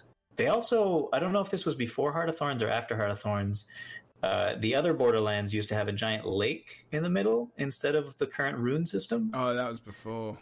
That was when they were trying to get rid of the underwater combat stuff. And then they added the small points to... I think that was after the first year and a half, 2 years maybe. Because, they had they raised, pretty much raised things up, I guess, almost to a degree it felt like. But then because you had a point, I think a point was a point underwater? I can't remember. Maybe not, actually. But then they added the little 4 nodes, right, that gave you the actual extra boons and stuff. Yeah, that was a long time ago. That changed. Full underwater world versus world map. Let's go. Yeah. I mean, that's what's coming with Canada, right? That's what's coming. Oh, good lord. That would be scary. But, I mean, I was surprised, actually, that when Path of Fire came out, they didn't make a new Borderland. I guess they were scarred from the release of the first Borderland in Part of Thorns, that they were just we're not doing this ever again. It was unfortunate. It was one of those things. I feel like they could do it, though. I feel like they could have one more Borderland. The green Borderland should be the Alpine Borderland. The red Borderland should be this desert Borderland, and the blue Borderland should be the Cantha Borderland. It would be cool if they were different, because it would give your server a little bit more identity, I think, at the time in that matchup. But then it's about fairness. If you haven't got the same Borderland in each, it's like balance, It's if you haven't got the same thing, it's weird. It's a weird. But if you switched it round enough and everyone got a go, it's just I don't know. Yeah, that's a longer conversation as well, I think. But let's go into the next thing, and that's as soon as we're kind of on the whole PvP thing train, Stronghold, which was the new PvP game mode. Can I don't even have anything. I don't have any input, but all I want to say is that on the outline, all that I see is Stronghold PvP, first and only. Oh dear! Letter.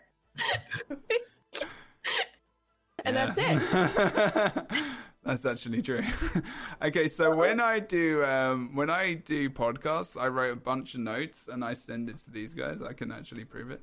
And you sent it to me 10 minutes before the podcast, so I was fully prepared for this podcast. Yeah, it was. Well, I mean, you're here. That's important. That's all you need. But yeah, oh dear is true with Stronghold. Is it still in the game? I feel like it's still in the game. Yeah, it's in the game. Like you could still queue for it, right? Yeah. Yeah. Okay. Yeah. They had it in ranked for a long time. Do you remember that? I know. About a month after it came out, I unchecked the box to queue for it when I had PvP. I was going to show you guys. I don't know if. So for those of us who, again, stumbled blindly into PvP or World versus World because we focus more on endgame PvE, I'll give you the story. Lowdown. Give me the story. So when the inception, the reason why Stronghold came in was because at the time and leading up to this, one the biggest esports really were things like Dota and League of Legends, MOBAs. Yeah. That was the big one at the time. Exactly, and that's where esports was. And then there was like CS:GO and stuff, but really League and Dota were like, League was probably more heard of and seen than anything else other than the international, probably for Dota. And there were loads of other MOBA clones coming out and everything else. So this was like how do we combine this with an esport potentially to launch it, to attract these kinds of people really, I guess, as well. Even though it's not a MOBA and it's an MMORPG. But to maybe bring something new. So basically you've got a lane each. So we know what MOBAs are, right? It's basically you've got lanes. You work your way down the lane, you kill the thing in the end. Whatever, the core. With this, the idea in Guild Wars 2 is that you work your way down the lane and you kill the Lord that is in the keep at the end. And there are 2 doors between you and that keep Lord that you have to, so you have to take them the doors, but they're not like World v World doors. You have to use mobs that are in your lane, like in a MOBA, that you send down to attack the tower. The tower is the door in this case. And you would have 2 mobs. One would be a script bomber. The other one would be, is it a Tengu archer? It's a Tengu archer. And you would have to kill them. Yes, and you would get heroes as well that you could channel buffs every so often that would pop up. Heroes from the past of in Guild Wars 1, and I think, you've got Tybalt as well, who's one of the heroes. And there's a what other heroes are there? Yeah, Tybalt's People don't love us in Tybalt's in it. And you can get armor for them and stuff as well, and like different armor looks, and there's a whole thing. Right, though it's I forget how to unlock Tybalt. It's through one. I need to master this one PvP mode that nobody plays. So people play it. It's still actually, people do actually play it. You can queue up, and you probably get a queue pop in unranked pretty quick. Actually, to be fair, yeah, you can, and it's actually it's a beautiful map. Actually, it is fun. I actually still have fun in it every so often when I accidentally queue into it. But so, what was the downside? Like, what about this just did not work within Guild Wars 2? Well, the reason why people didn't like it was a lot of it was the top end. Pro players didn't like it, and that filtered down quite heavily, but also because it was such a difference from Conquest and like the more skillful kind of Conquest rotational micro management of the game, and like thinking about that kind of stuff, that people just didn't connect with it at all. And because of that, because of the streaming and the opinions as well, and I'm not saying the mode is lacking in a lot of different ways, it is. And it was unfortunate that it did go the way it did. Like that, a lot of that opinion went down. If it's not cool and those guys ain't gonna like it, it ain't gonna be popular. Especially for a competitive term. Yeah, it's also that like you need to have very different play styles in Conquest versus Stronghold, so you can't really queue for them at the same time. So you really got to choose one or the other when you're queuing for games. I see. Okay, it's almost a choice you're making. People didn't choose Stronghold as a thing. Yeah, it was almost a choice that you had to make. It was right, and I think they thought that maybe they would bring World v World players in or a different kind of player in. We had an event when it first launched. I casted it on the Guild Wars 2 channel. And it was I had fun and I was hyped for it, but it just didn't work out. And it's just not as good as Conquest. It's not as fun. I mean, in terms of competitiveness, and that's just my opinion. In terms of competitiveness and skill and everything else, like you're playing, it's a different set of skills that you're using. Did they ever do a ranked season? They did of have ranked, yeah. But it was mixed with Conquest. So people were farming rank off Stronghold. Right. And there were cheesy builds where you could just stealth things up to because you can stealth mobs, right, Rook? So like you can stealth all these bombers up to the wall. They would just spam bombs, and then you could heal them. So you were supporting these mobs as they ran through the lane, pushing the different gates, and then you get to the end boss, and you could rush it pretty much as well. So you can give them swiftness, give them quickness, give them everything else, healing, which was cool. I thought that was cool. Then that was a kind of interesting way, but it just didn't click with so many people and didn't really. There were different things about it which felt a bit higgledy-piggledy, is what I'm going to say. I think the fact that it's PvP and it's a game mode where the optimal strat is to like not touch the other players and just go with your mobs to the door, and it's just through. That makes sense, because some of the tension of like a MOBA lies in the fact that like while those mobs do play a role in the success that you might have, really it's more driven by the heroes themselves that like you're building skills off of and kitting, and then like the way that you are anticipating the reactions of the other side and like denying or supporting like your own pushes or denying their pushes to try and like take it over, as opposed to like an ad babysitting game, which here's the deal, like to me, because I do love doing support and I love doing healing and raiding and things like that, the idea of having something where like clever usage of like the ways that you are supporting or buffing or helping people, that's fun, because sometimes I don't necessarily want to go in and have it just be a DPS-a-thon, like I want to be able to do something that might creative skill in a different way, but I can how an audience that's already built around like your own skillful sort of execution and response within a fast-paced PvP environment would be like, what is this? Why I don't like it? Tybalt, good, stay. He good. Everything else very bad. Don't want it. So I can see that now. I can see it. Yeah. So there's Tybalt. I think Nika's in it. And the old assassin from Factions. Yeah. That's cool. Also, what's his name? His name. The guy from Prophecies that you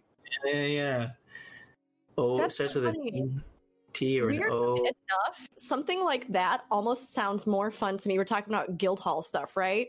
Something like that almost sounds more fun to me as like a PvE Guildhall mode that you could do or something.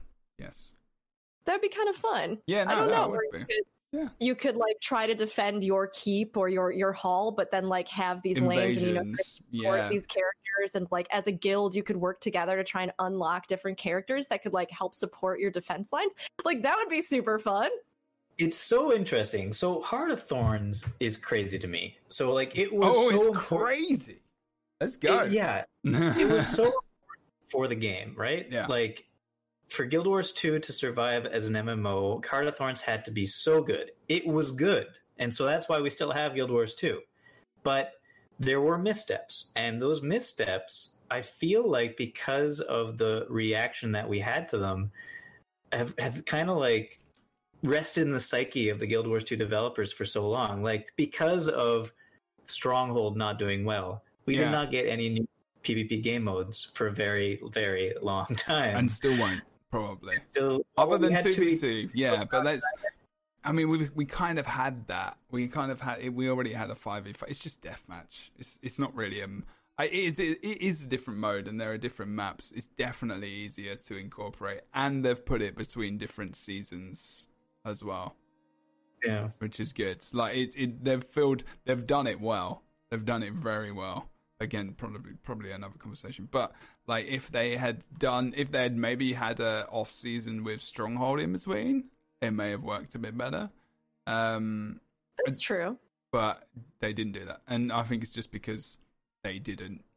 There was a lot of people against it, really, to be fair. And that's why. So a lot of the criticisms people have for Path of Fire, I feel, are things about Path of Fire that are only about Path of Fire because they were reactions to what happened with Heart of Thorns.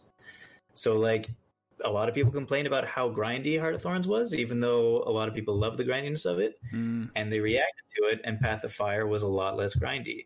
Path of Fire was also, like, it had less things to come out with it, but the things that came out with it were really good.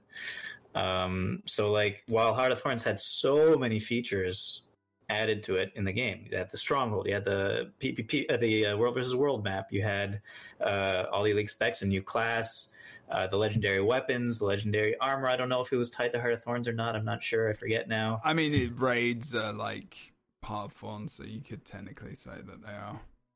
Yeah. So Path of Fire was like a stripped down expansion in a way. They got rid of all the things that didn't go over that well in Heart of Thorns, but concentrated on making the things that they put into it very good.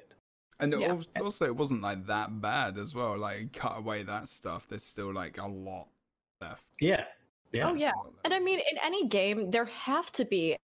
It's always funny to me that it seems like player bases have trouble with this sometimes, and I know we all do as players, right? There will always be some missteps in any game. There's no such thing as like a perfect, flawless game. And especially in MMOs, where so much of it really depends on the reception of the player base and the trends of like what's happening in an MMO. I think you do need to take some risks, and you do need to try some things.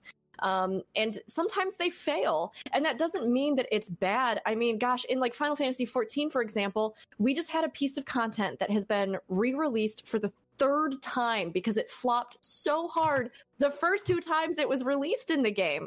And people sometimes, like, I don't know, assume that because something has been introduced that wasn't received well, that it is a way to like judge the entire game. And I think that Path of Fire did feel a little bit more cautious, and I think you are hitting the nail on the head, Boots, because of that. But yes, what they did was really good and solid and released well.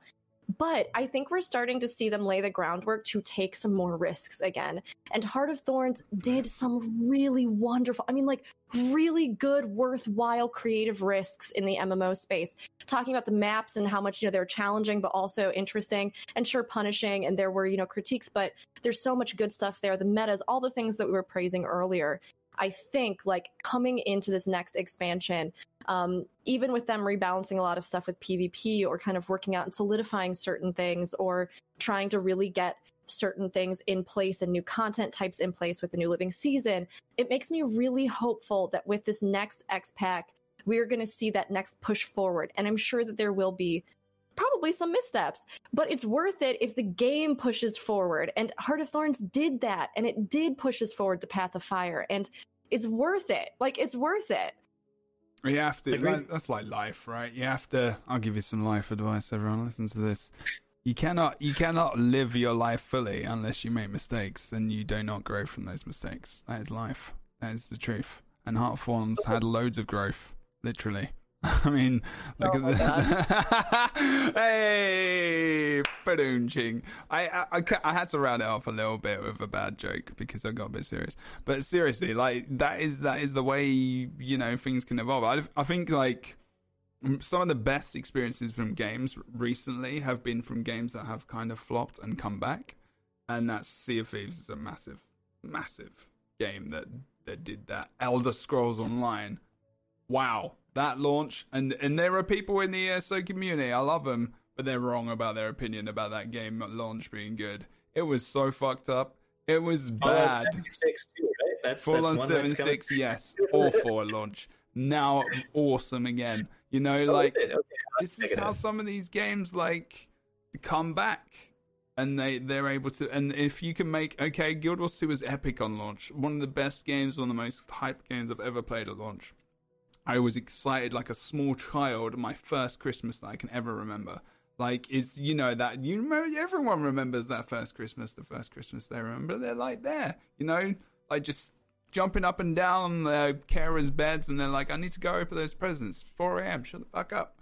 And, and then, you know, do you know what I mean? That excitement the first day of Guild Wars 2 was immense. And, you know, I think Heart of Thorns was damn good, generally, and hopefully, like Burgess says, and kind of in a way, but Boots is saying as well, these mistakes aren't giant mistakes that have messed up the game for the future. I think, you know, Stronghold is a PvP mode. It came out, didn't matter. We still had Pro League. We still had all these big things that came out of it.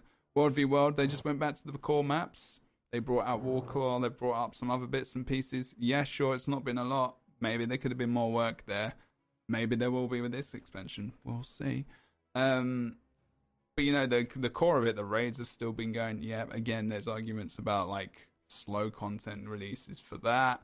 I don't know. I don't feel like the game is going anywhere anytime soon. And then they release, you know, especially because, you know, we know there's an expansion coming out.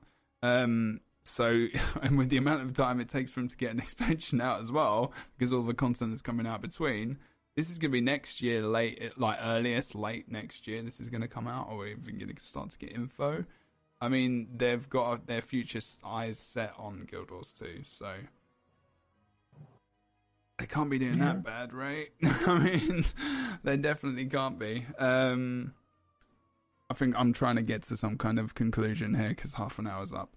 That's why I'm trying to do a big ramble at the end. I see the path you're taking. It kind of looks like this.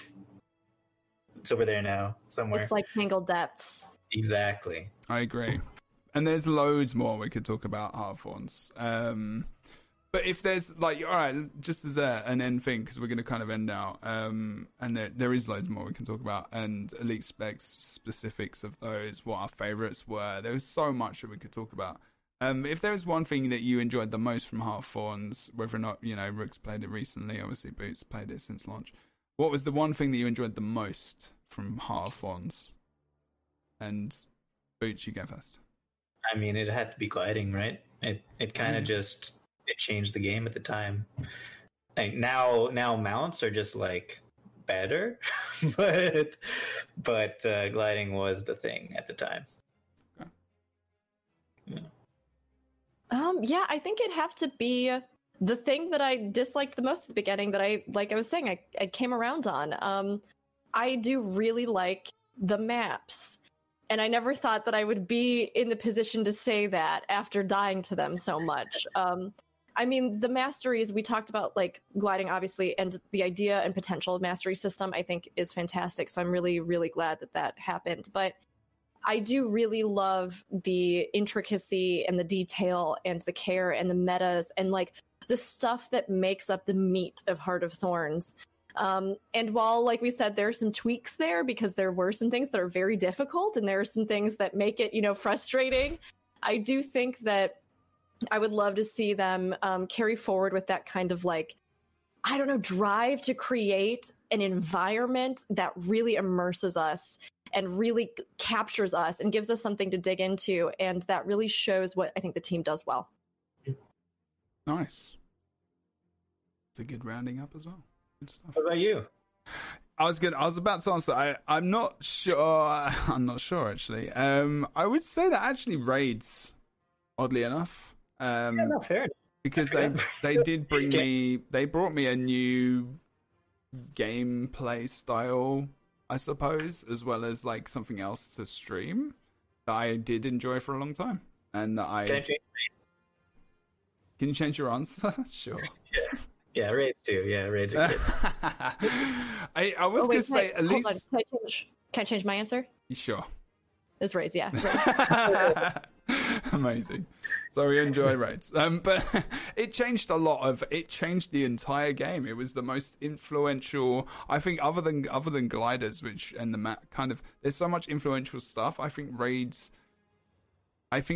honestly increased the length of the game for everyone, and I don't mean in terms of access, but even the knowledge that you can go and raid was an idea that you can get this next thing, or you can go and access this content, which I might be able to do one day, and has that traditional MMO end game content that is like there. And I think it brought it into the full MMO-ness that, like Blurred of Chess was saying really early in the beginning of the stream. Just to bring it full circle, it gave us endgame PvE that doesn't suck. There you go. All right. Well done. And on that note, I think we're going to end. I'm going to give a shout out to Inks, who was here at the beginning. Twitch.tv/ I think it's MMO Inks still. I will put an updated link into the description. I hope he's feeling well. And also thanks for him coming in as well. He's on, if you search Inks GW2 in Twitter, you can find him there, I'm pretty sure as well. I can't remember what his Twitter is specifically. Oh, it is at @MO_Inks. So go and follow him there. And yeah, I'm going to put all the other information. It should be MMO Inks on twitch.tv as well. Boots, tell us what you do. Where can we find you if you want to be found? World of Enders on YouTube, and I make some videos there every once in a while. Come check it out. There you go. Guild Wars 2 usually videos. Sweet. Thank you for coming on today as well, dude. Appreciate it. Massively. Legend. And Better Chess. Tell us the things. Yes. I stream on Twitch. Twitch.tv/Bird of Chess. You can also find me on Twitter and Instagram at Bird of Chess, so it's consistent across the board. And like I said, we do a lot of stuff also through our Discord community, coordinating guild events and FC events in a variety of different MMOs that we play. So we'd always love to see you. Awesomeness. So all this stuff is going to be in the description below. If you are listening to this on Anchor.fm as well, / the Lightbringers or / Jebro, because there's different podcasts and different one. Thank you very much for listening. And if you want to support the podcast, there is a place where you can do that on the actual site. This is also on Spotify, iTunes, Google, anywhere where you're listening to this and you've enjoyed it. Thank you very much. I am Jebro. I produce this every 2 to 3 weeks ish. Just depending on what's going on in life. So I appreciate it very much. Twitch.tv/JebroUnity. And that is the same on Twitter, YouTube, Instagram, everything that I'm on. That will be my name. So go in there and have a look. I'm a full-time broadcaster doing this kind of stuff and going to school. So if you want to come and say hello, come and do it. We talk about things and stuff, and big mental health advocate as well as training to be one. And that's pretty much it, guys. Thank you so much for watching and listening. We'll be back in about 2 or 3 weeks with this. And yeah, cheers. See you next time.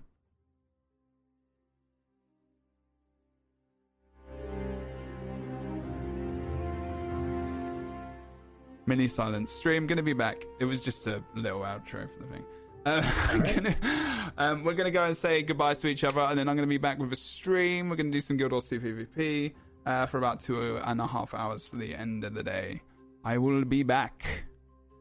These guys will not be. So say thank you for them, to them for coming on, because very good. Thanks for having us. Yeah, you're very welcome. You're good peeps. All right. Have fun in PvP. Will do. I'm gonna slay some. And you have fun in World vs. World. Yes. Do well. Yeah, I'm going right in right now. Do it. Another stream. All right. I'll be right back, peeps.